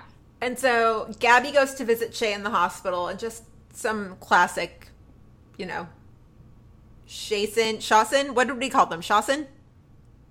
I don't know. Did they have a thing? Yeah, I think, well, not like a thing. They had a name, though. I think it was Shawson. So just some classic moments between them. You know, Gabby's just like, you really scared me, girl. Like, don't do that again. And so Dawson goes back to telling Shay about her disaster of a date with Casey when Severide shows up. And it's awkward. Like, it's really awkward. Sev shows up, and he's like, yeah, it's going to be really good to see you home. And Shay's like, no, I'm still going to stay with Gabby. And, like, while they're having this conversation, Sev is just kind of giving Dawson, like, the look of, like, the please leave look. And it's like, what the fuck are you doing? You're making this so awkward. Stop it. Yeah, it's so awkward. Like, it's again, not a good look. It's not, no. Dawson's what the fuck face is, like, pretty spot on for all of us. Yeah. Yeah. So then Gabby calls him out for being high, and he gets pissed. He gets pissed, but he avoids the question completely. But, like, the way he talks to her in this scene, he wouldn't talk to her that way now.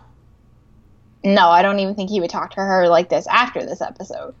But although maybe he would. He'd be like, what the fuck? You left him. wait, what? Gabby? In season 8? Oh, I see what you're saying. Yeah. I mean, yes, but I'm saying, like, for the rest of the series, let's put it this way, the rest of the series where she was in episodes, they got in disagreements, but it was never talking to her like this. Yeah. Because he's the one she ended up going to for help to, like, really get him out of trouble with these drugs. So I would like to think that he kind of realized, like, how far out of line he stepped when he's like, I'm just worried about Shay. Is that okay with you? And then, like, Dawson gave him the stare, and he was like, I'm sorry, I didn't mean that. My bad. Whoopsies. Moving on. Like, I'm hoping that's kind of but it. Again, she asks him, and he just avoids the question. Yeah. Yeah. And so later on, Casey finds Gabby in the locker room and apologizes for the Christmas party. At least he realizes, you know, that moment was perfect right until the kiss on the cheek. Right. Yeah. Yeah. So he says that he's dealing with some stuff and he has to figure it out. I feel like he was about to tell her about the mom thing, and then she just kind of was like, hope you figure it out. Bye. Yeah, she's like, you can talk to me, you know, about anything or whatever, and then it's just awkward. Like, it's so awkward. Yeah. Yeah, it's pretty awkward. So Severide later pulls Gabby aside, and this is who Sev really is. And so he takes Gabby outside, and all he does is just look. Well, he can't even look at her. He can't even make eye contact. He just is like, I need help. That's all he says. And Gabby's just like, you got it. Like, that's perfect. it. That's the scene. Perfect. Yeah. It's all you need. Yeah. So good. Oh, so good. So elsewhere, Gabby invites Peter over for dinner. And so she's basically like, you know, she made a whole nice meal for Shay, but then Shay obviously went back to Kelly's. And so she opens up to him about, you know, wanting to go to med school, and they just have this whole wine drunk conversation, and they basically go off on this tangent about how Gabby forgets all of the bones in the body. And so they start, like, being all flirty and, you know, playing, like, let's guess the bones in the body. And they kiss. To me, looking back on this moment, this was really kind of cringy. Kind of cringy. Really? See, I had the complete opposite reaction. I thought that was, like, really kind of sexy. I think, well, looking back on it, I find it a little cringy. I don't know. I don't know what it is. Like, see, I kind of forgot about this moment completely. I just thought Mills and Dawson were kind of a thing from, I kind of forgot about all of this. And as it relates to Mills and Dawson, I thought they had been together for much longer. Mm-hmm. When, you know, whatever. And so I was looking back on, I was watching this and I was like, oh. I was like, that, I don't know. Like, I thought it was kind of sexy. Maybe that's just me. I don't know. I liked it. And it goes back to what we've always said about Milson is, like, they were cute for what they were. Like, you knew they were never going to last. But for what they were while they were Milson, they were pretty cute. Right. Like, I'm not saying this is, like, I needed it to be my OTP forever or even that I, like, shipped Milson. But, like, I thought that was sexy. Like, and a great move. I don't know. I don't know. I thought that was great. Young Peter Mills had some game. Right. Which, yeah. Bring Peter Mills back. I like to think that he's got a wife and he's got a baby now and he's all settled down. I need that to happen in my life. I need Peter Mills to return to Chicago briefly. Oh, I'm not even going to say it. It's a terrible thought. Say it. It's a terrible thought. Say it. What if, and I know this doesn't happen because Charlie Barnett's got like 10 million gigs going on, but like, if Otis were to die, if Peter Mills came back for the funeral, I would lose it. I would cry all of the tears. It would be like that Alice in Wonderland gif where she's like, gee, I wish I hadn't cried so much. Like, I didn't know, like, obviously, I love the fact that Katie came back for Benny's funeral. Didn't think I would get that, but, like, loved it. I mean, hated it because it was a funeral, but loved it. You know, loved it. I didn't think I needed this, but, like, Dear Lord, that would kill me. Kill me again. Otis dying would kill me first, and then that would really just be like that nail in the coffin. Oh, absolutely. God, if Otis dies, I'm not ready. I'm not ready. Yeah. Oh, my goodness. Oh, my goodness. Yeah. Also, I will say, just of note, I mean, before we move on, Gabby, of course, is too busy making out with Mills to realize she missed a call from Casey. Just throwing that out there. Which, like, I feel like I was enjoying the makeout scene between Dawson and Mills up until that moment. I was like, good for you, girl. And then the phone started buzzing, and I was like, girl. Like, it's kind of both. Yeah. It's like one of those moments where if you, like, again, like you said, you're like yelling at the TV, you're like, just answer the damn phone. But you also like are enjoying what's on your screen. Yeah, for sure. So Shay, meanwhile, is back at Sev's place, and he's taking care of her, and this is just peak Shaveride. Like, peak. BFF goals, everything. They're so good.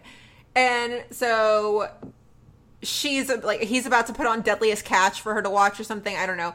And, you know, they're being super cute together. And she basically just looks at him and she's like, you know, I'm going to be with you every step of the way. Right, Kelly? And he's just like, yeah. And he just basically, you know, he tells her that he's meeting with the surgeon the next week. He's going to go cold turkey with the painkillers, because that's a total Severide move right there. And then he looks at her and he just says, I really don't know what I would have done if anything happened to you. Unintentional foreshadowing. Facepalm. I hate it. Don't remind me. Don't remind me. I know. And my first thought when he said that, I was like, you're going to find out in about a season and a half. Sorry, babe. And Leslie looks at him and she's like, yeah, I felt the same damn way. And they hug, and they're just the most perfect, adorable BFFs, and love of his damn life. Yeah, that's all I'm gonna say. 100%. Love of his damn life. 100%. My Shaveride feels. I almost feel like we were robbed of them. I mean, we kind of were. Yeah. I mean, we were. I mean, like, we only got 2 seasons of it, and like, think about, like, Shay being there for him. Although, I guess his marriage wouldn't have happened if she didn't die. But, like, think about, like, the Anna stuff. Like, Shay being there for him while he's, like, dealing with Anna being sick. Like, just think it, you know? Shay would have held him together at all of those moments that have happened since. Like, Benny dying, the whole Anna thing, absolutely. Like, Shay would have held him together. And Shay would have shipped the shit out of Stellaride. Oh, yeah, 100%. Yeah, Shay would have been, like, the best wing woman. She would have been like, go, like, be with her. She would have loved it. Yeah, right. We were definitely robbed of Shaveride. Yes. Bryna, will you take us through the rest of the cruise stuff? Yeah, so the cruise stuff in this episode. So basically, Otis reads in the paper that the body found in the fire was identified and it was Flacco, which obviously Cruz already knew that. But Casey mentions, and Casey kind of has some, I think, inkling of, like, something's not right. But he's like, you know, Leon can breathe easy now, like, and so can you. And Cruz is just like, yeah, whatever. Like, but Casey just has that look on his face that, like, he can tell something's wrong with Cruz. And so Leon shows up to the firehouse with the paper and, like, is like, Cruz, did you see the paper? And Cruz is like, shut up. Yeah, and I love how he, like, comes in and yells it. He's like, hey, Cruz, guess what? Yeah. And, like, Leon immediately knows what Cruz did. And he doesn't even say it.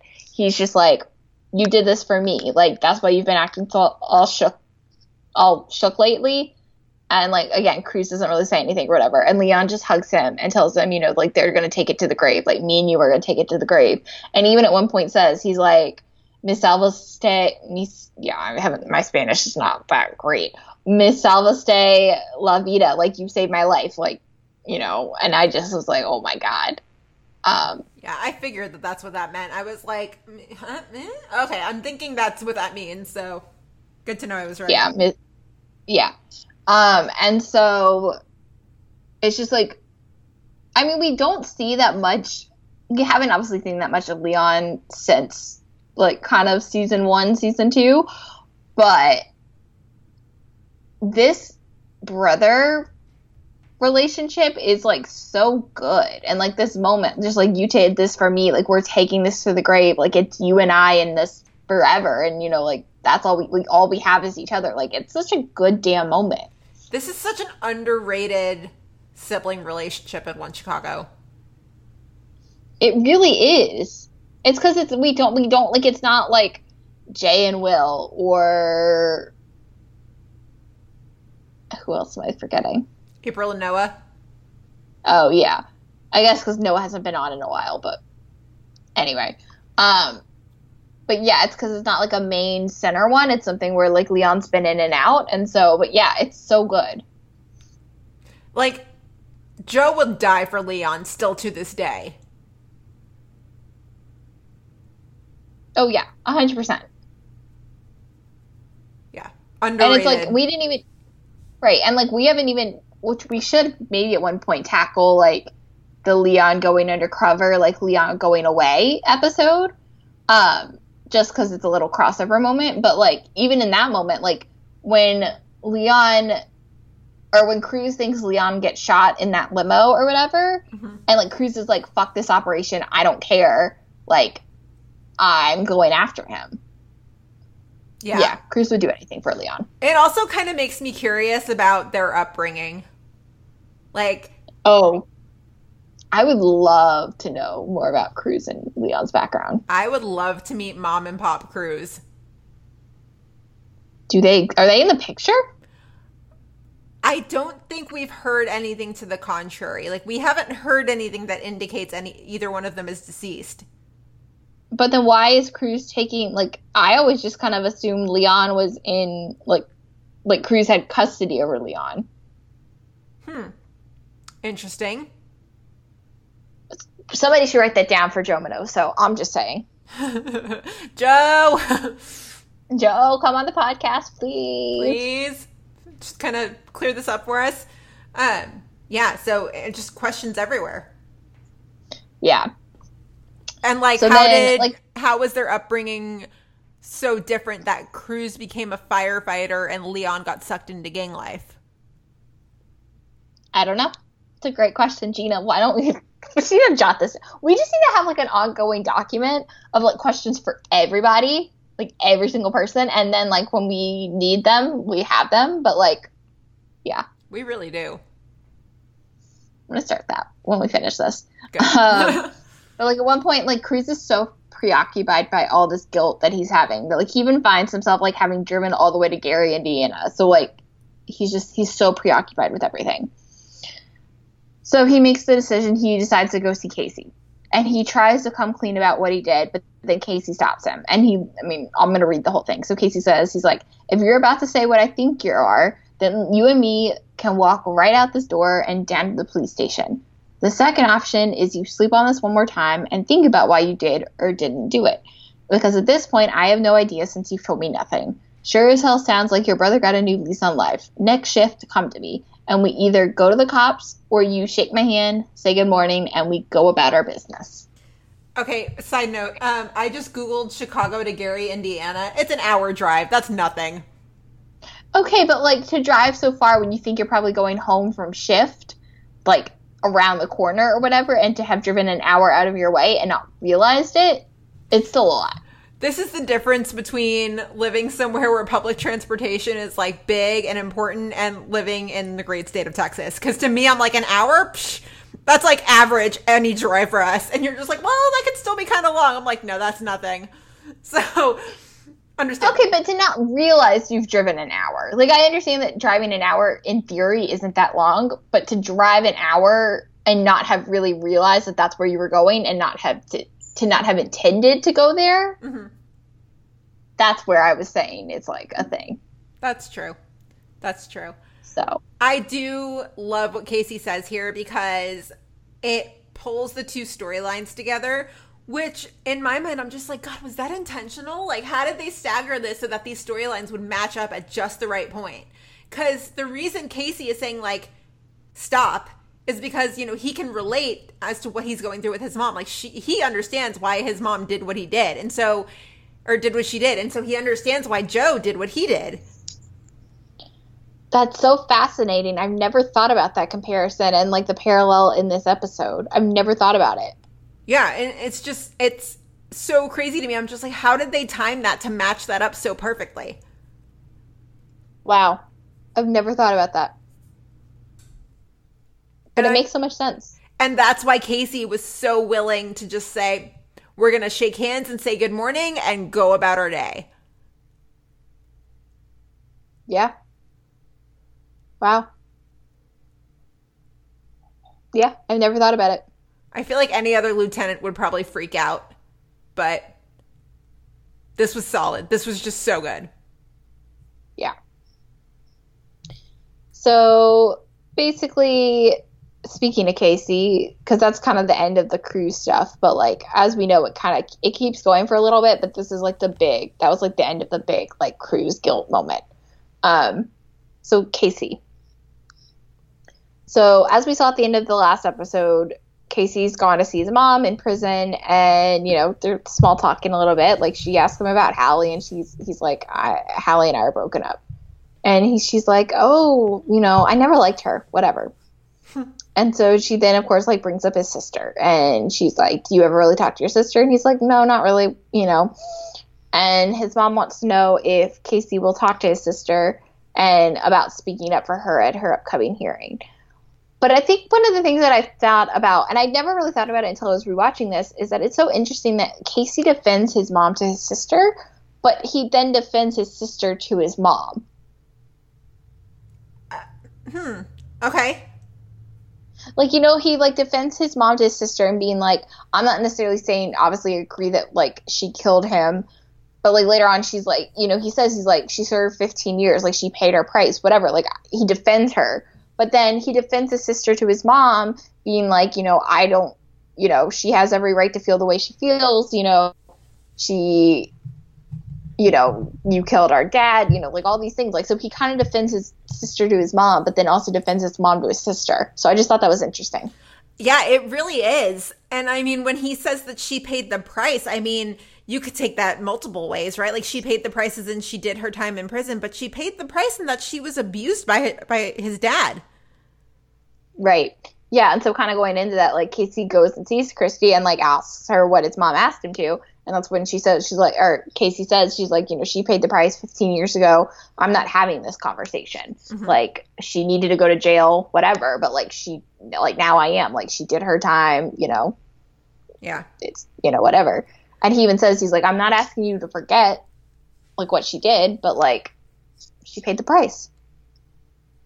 It's interesting. I mean, I remember reading some things on like maybe it was Tumblr or Twitter, but the One Chicago fans have done a really good job of like getting in Matt's head and kind of like reading his actions there. And so I remember seeing a thread a couple years back where, you know, somebody basically broke it down and was like, Matt Casey knows how to respect women. He witnessed his father abuse his mother for how many ever years. And, you know, it changed him as a person. And he just like, he really knows how to respect and understand women. And I always thought that was so spot on. And so it's interesting that he would defend Christy to his mom, because it sounds like, you know, Christy's not really getting the full picture. But Casey is able to be the bigger man and be like, well, she's entitled to feel how she feels. It's interesting that you say, like, thinking about that Tumblr thread or whatever it was that you read, and that, like, you know, Casey knows how to respect women because of everything he's been through. Do you think that's why? I mean, I don't know if I necessarily believe this, but you know, the online criticism that, like, all Casey really cares about is, like, wanting to have a girlfriend and get married and like have a baby with someone, you know, whatever, like having that family, like he doesn't really care like who it's with, like he's just so obsessed with that. Mm-hmm. Do you think that if you believe this criticism to be true, and I'm not saying either one of us do, but like that's because of his family background and like how fucked up it was, and that like he just wants he wants to have that picture perfect family that he didn't have growing up. That is a really good question. I think part of it could be that he wants that picture perfect family. I think the other part of it might be two separate things. I think the trauma might be separate from him wanting to have a baby so badly. And maybe he's past the trauma enough to the point that, you know, he can move on and be like, no, I want a family. I want somebody, like, I want somebody in my life to like share my life with. So that's a really good question. But I think could be. I was going to say, like, I don't necessarily believe I don't think Casey's sole intention or sole point of life at this point is to like knock someone up. Like, which is like kind of the online criticism is like all Casey really cares about is like having a girl and like getting her pregnant. I don't know if I necessarily believe that. I don't necessarily believe that either. Look at the season finale when Gabby left. They had a fight because he didn't want her to get pregnant and risk her life. Right. But I mean, I'm not saying I believe that part, but I do think that part of it, like you said, and like I said earlier, that like part of it probably does stem his desire for a family just in general stems from like wanting to maybe like correct his past and like not like have a chance at the family he didn't have.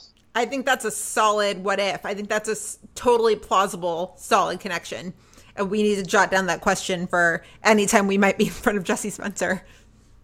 Hopefully soon. We're just going to like start specific documents for each actor and just keep a running list.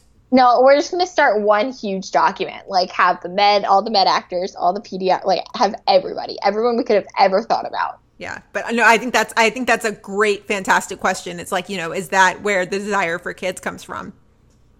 I don't know. Yeah. So then, yeah, Casey eventually, the episode kind of ends. Like Casey goes back over to Christy's and tells her he's going to speak up at their mom's hearing in her defense. And he's like, I respect you and where you're coming from, and I hope you can do the same with me. But as it turned out, she really can't because Christy's response is like basically like turning around in the house, like going to get something, coming back out, giving him Violet's school picture that she was going to give him after dinner, and like slamming the door in his face. That is ice cold. Yeah. But honestly though, Gina, like I don't know if I was in her position, I think I would probably be her too. Right?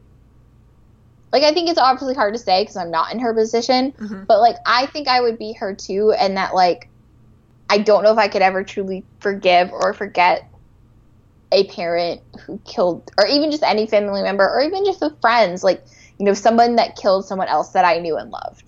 I never once thought to put myself in Christy's shoes, and that's interesting.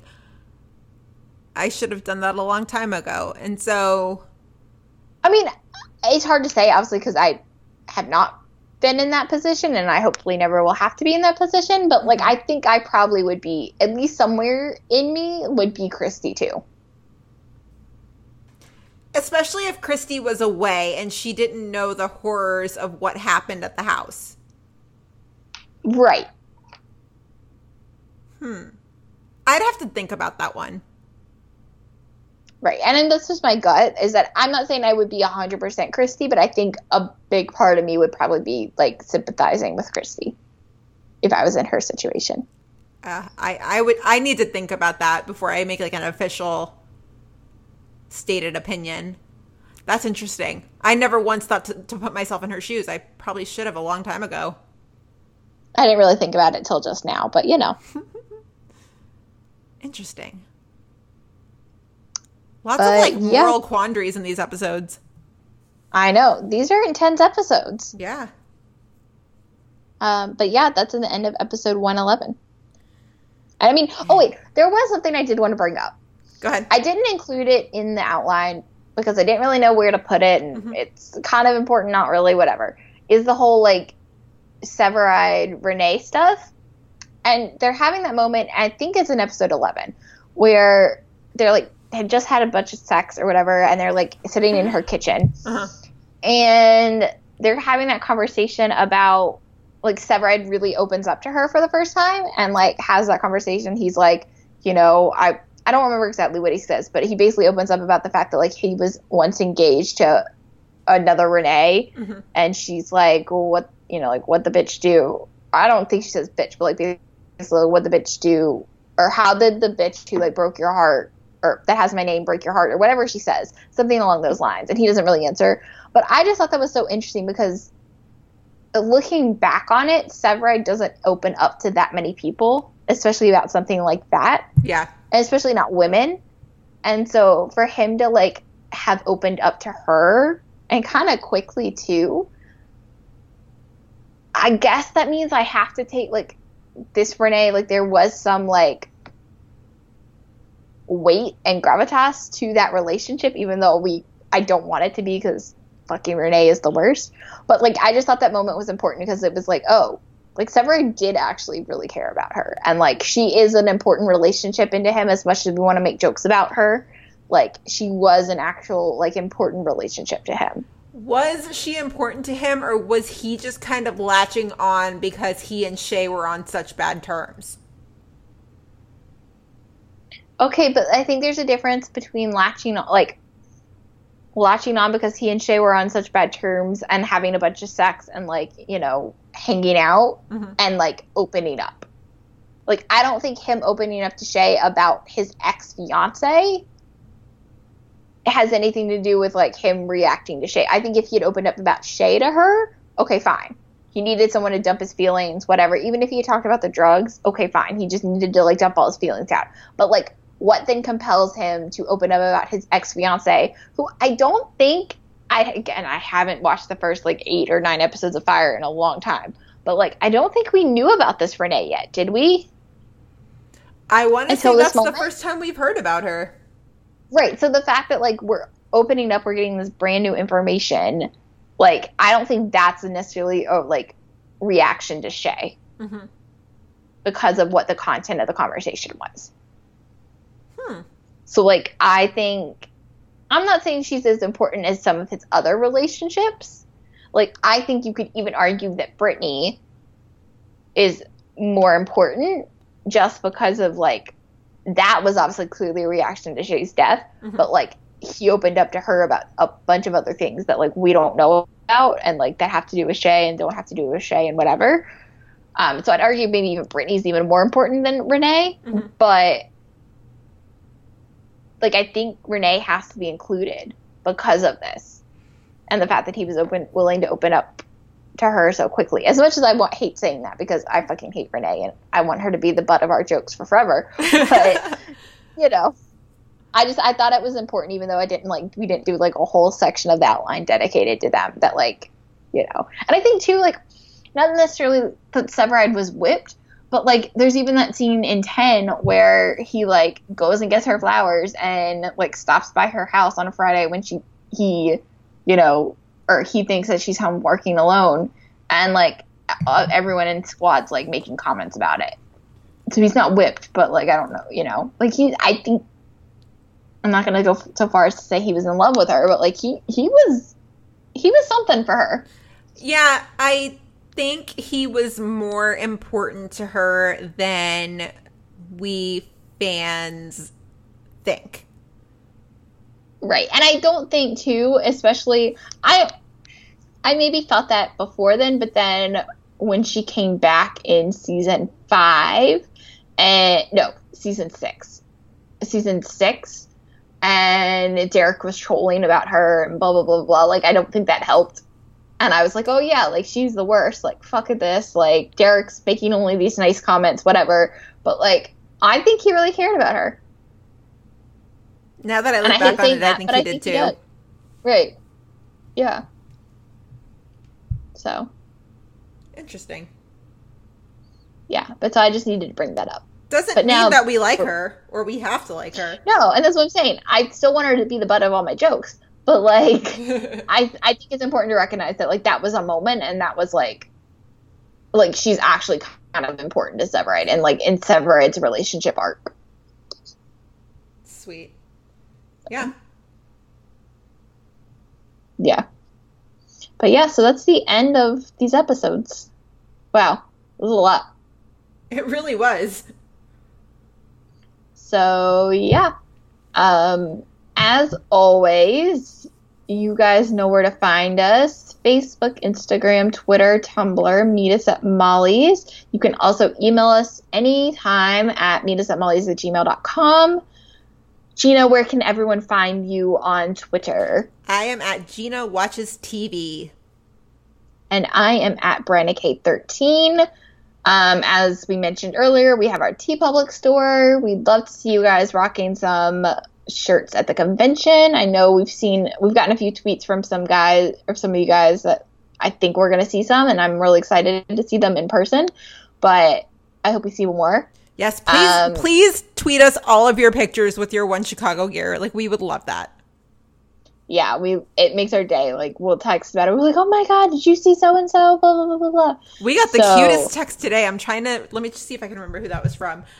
Somebody tweeted us a picture today of their little boy who's going to be at Con, and he was just the cutest little guy. Let me see if I can find that tweet, because I definitely woke up to that, and it was awesome. So let's see here. Scroll. That was from Ashley. Was it from Ashley? Okay. Hang on. Lots of gifts. We had a lot of conversation on Twitter today. But yeah, it was from our listener named Ashley, and it was her little guy just wearing the Squad Goals shirt for PD. And he's just the cutest little guy. I cannot wait to meet him at Con. So please, I love it. Please tweet us all of your pictures. Like, we can't wait to see it. We can't wait to meet all of you. Just, yeah. Yeah, so, and then in terms of kind of what's happening, because we kind of alluded to it, I mean, we won't get too far into our schedule in our lives, but in terms of what's happening, so our plan is to next week record our wish list, which is kind of wild that we're already, like, done with, like, going back in the vault and, like, recording wish lists. Mm-hmm. Like, that means, like, it's actually happening. Like, it's here. It's kind of wild. So we'll be recording wish lists next week, so anything we want to see from Med, PD, and Fire's upcoming seasons. And so if you guys have thoughts on that, make sure you send them to us.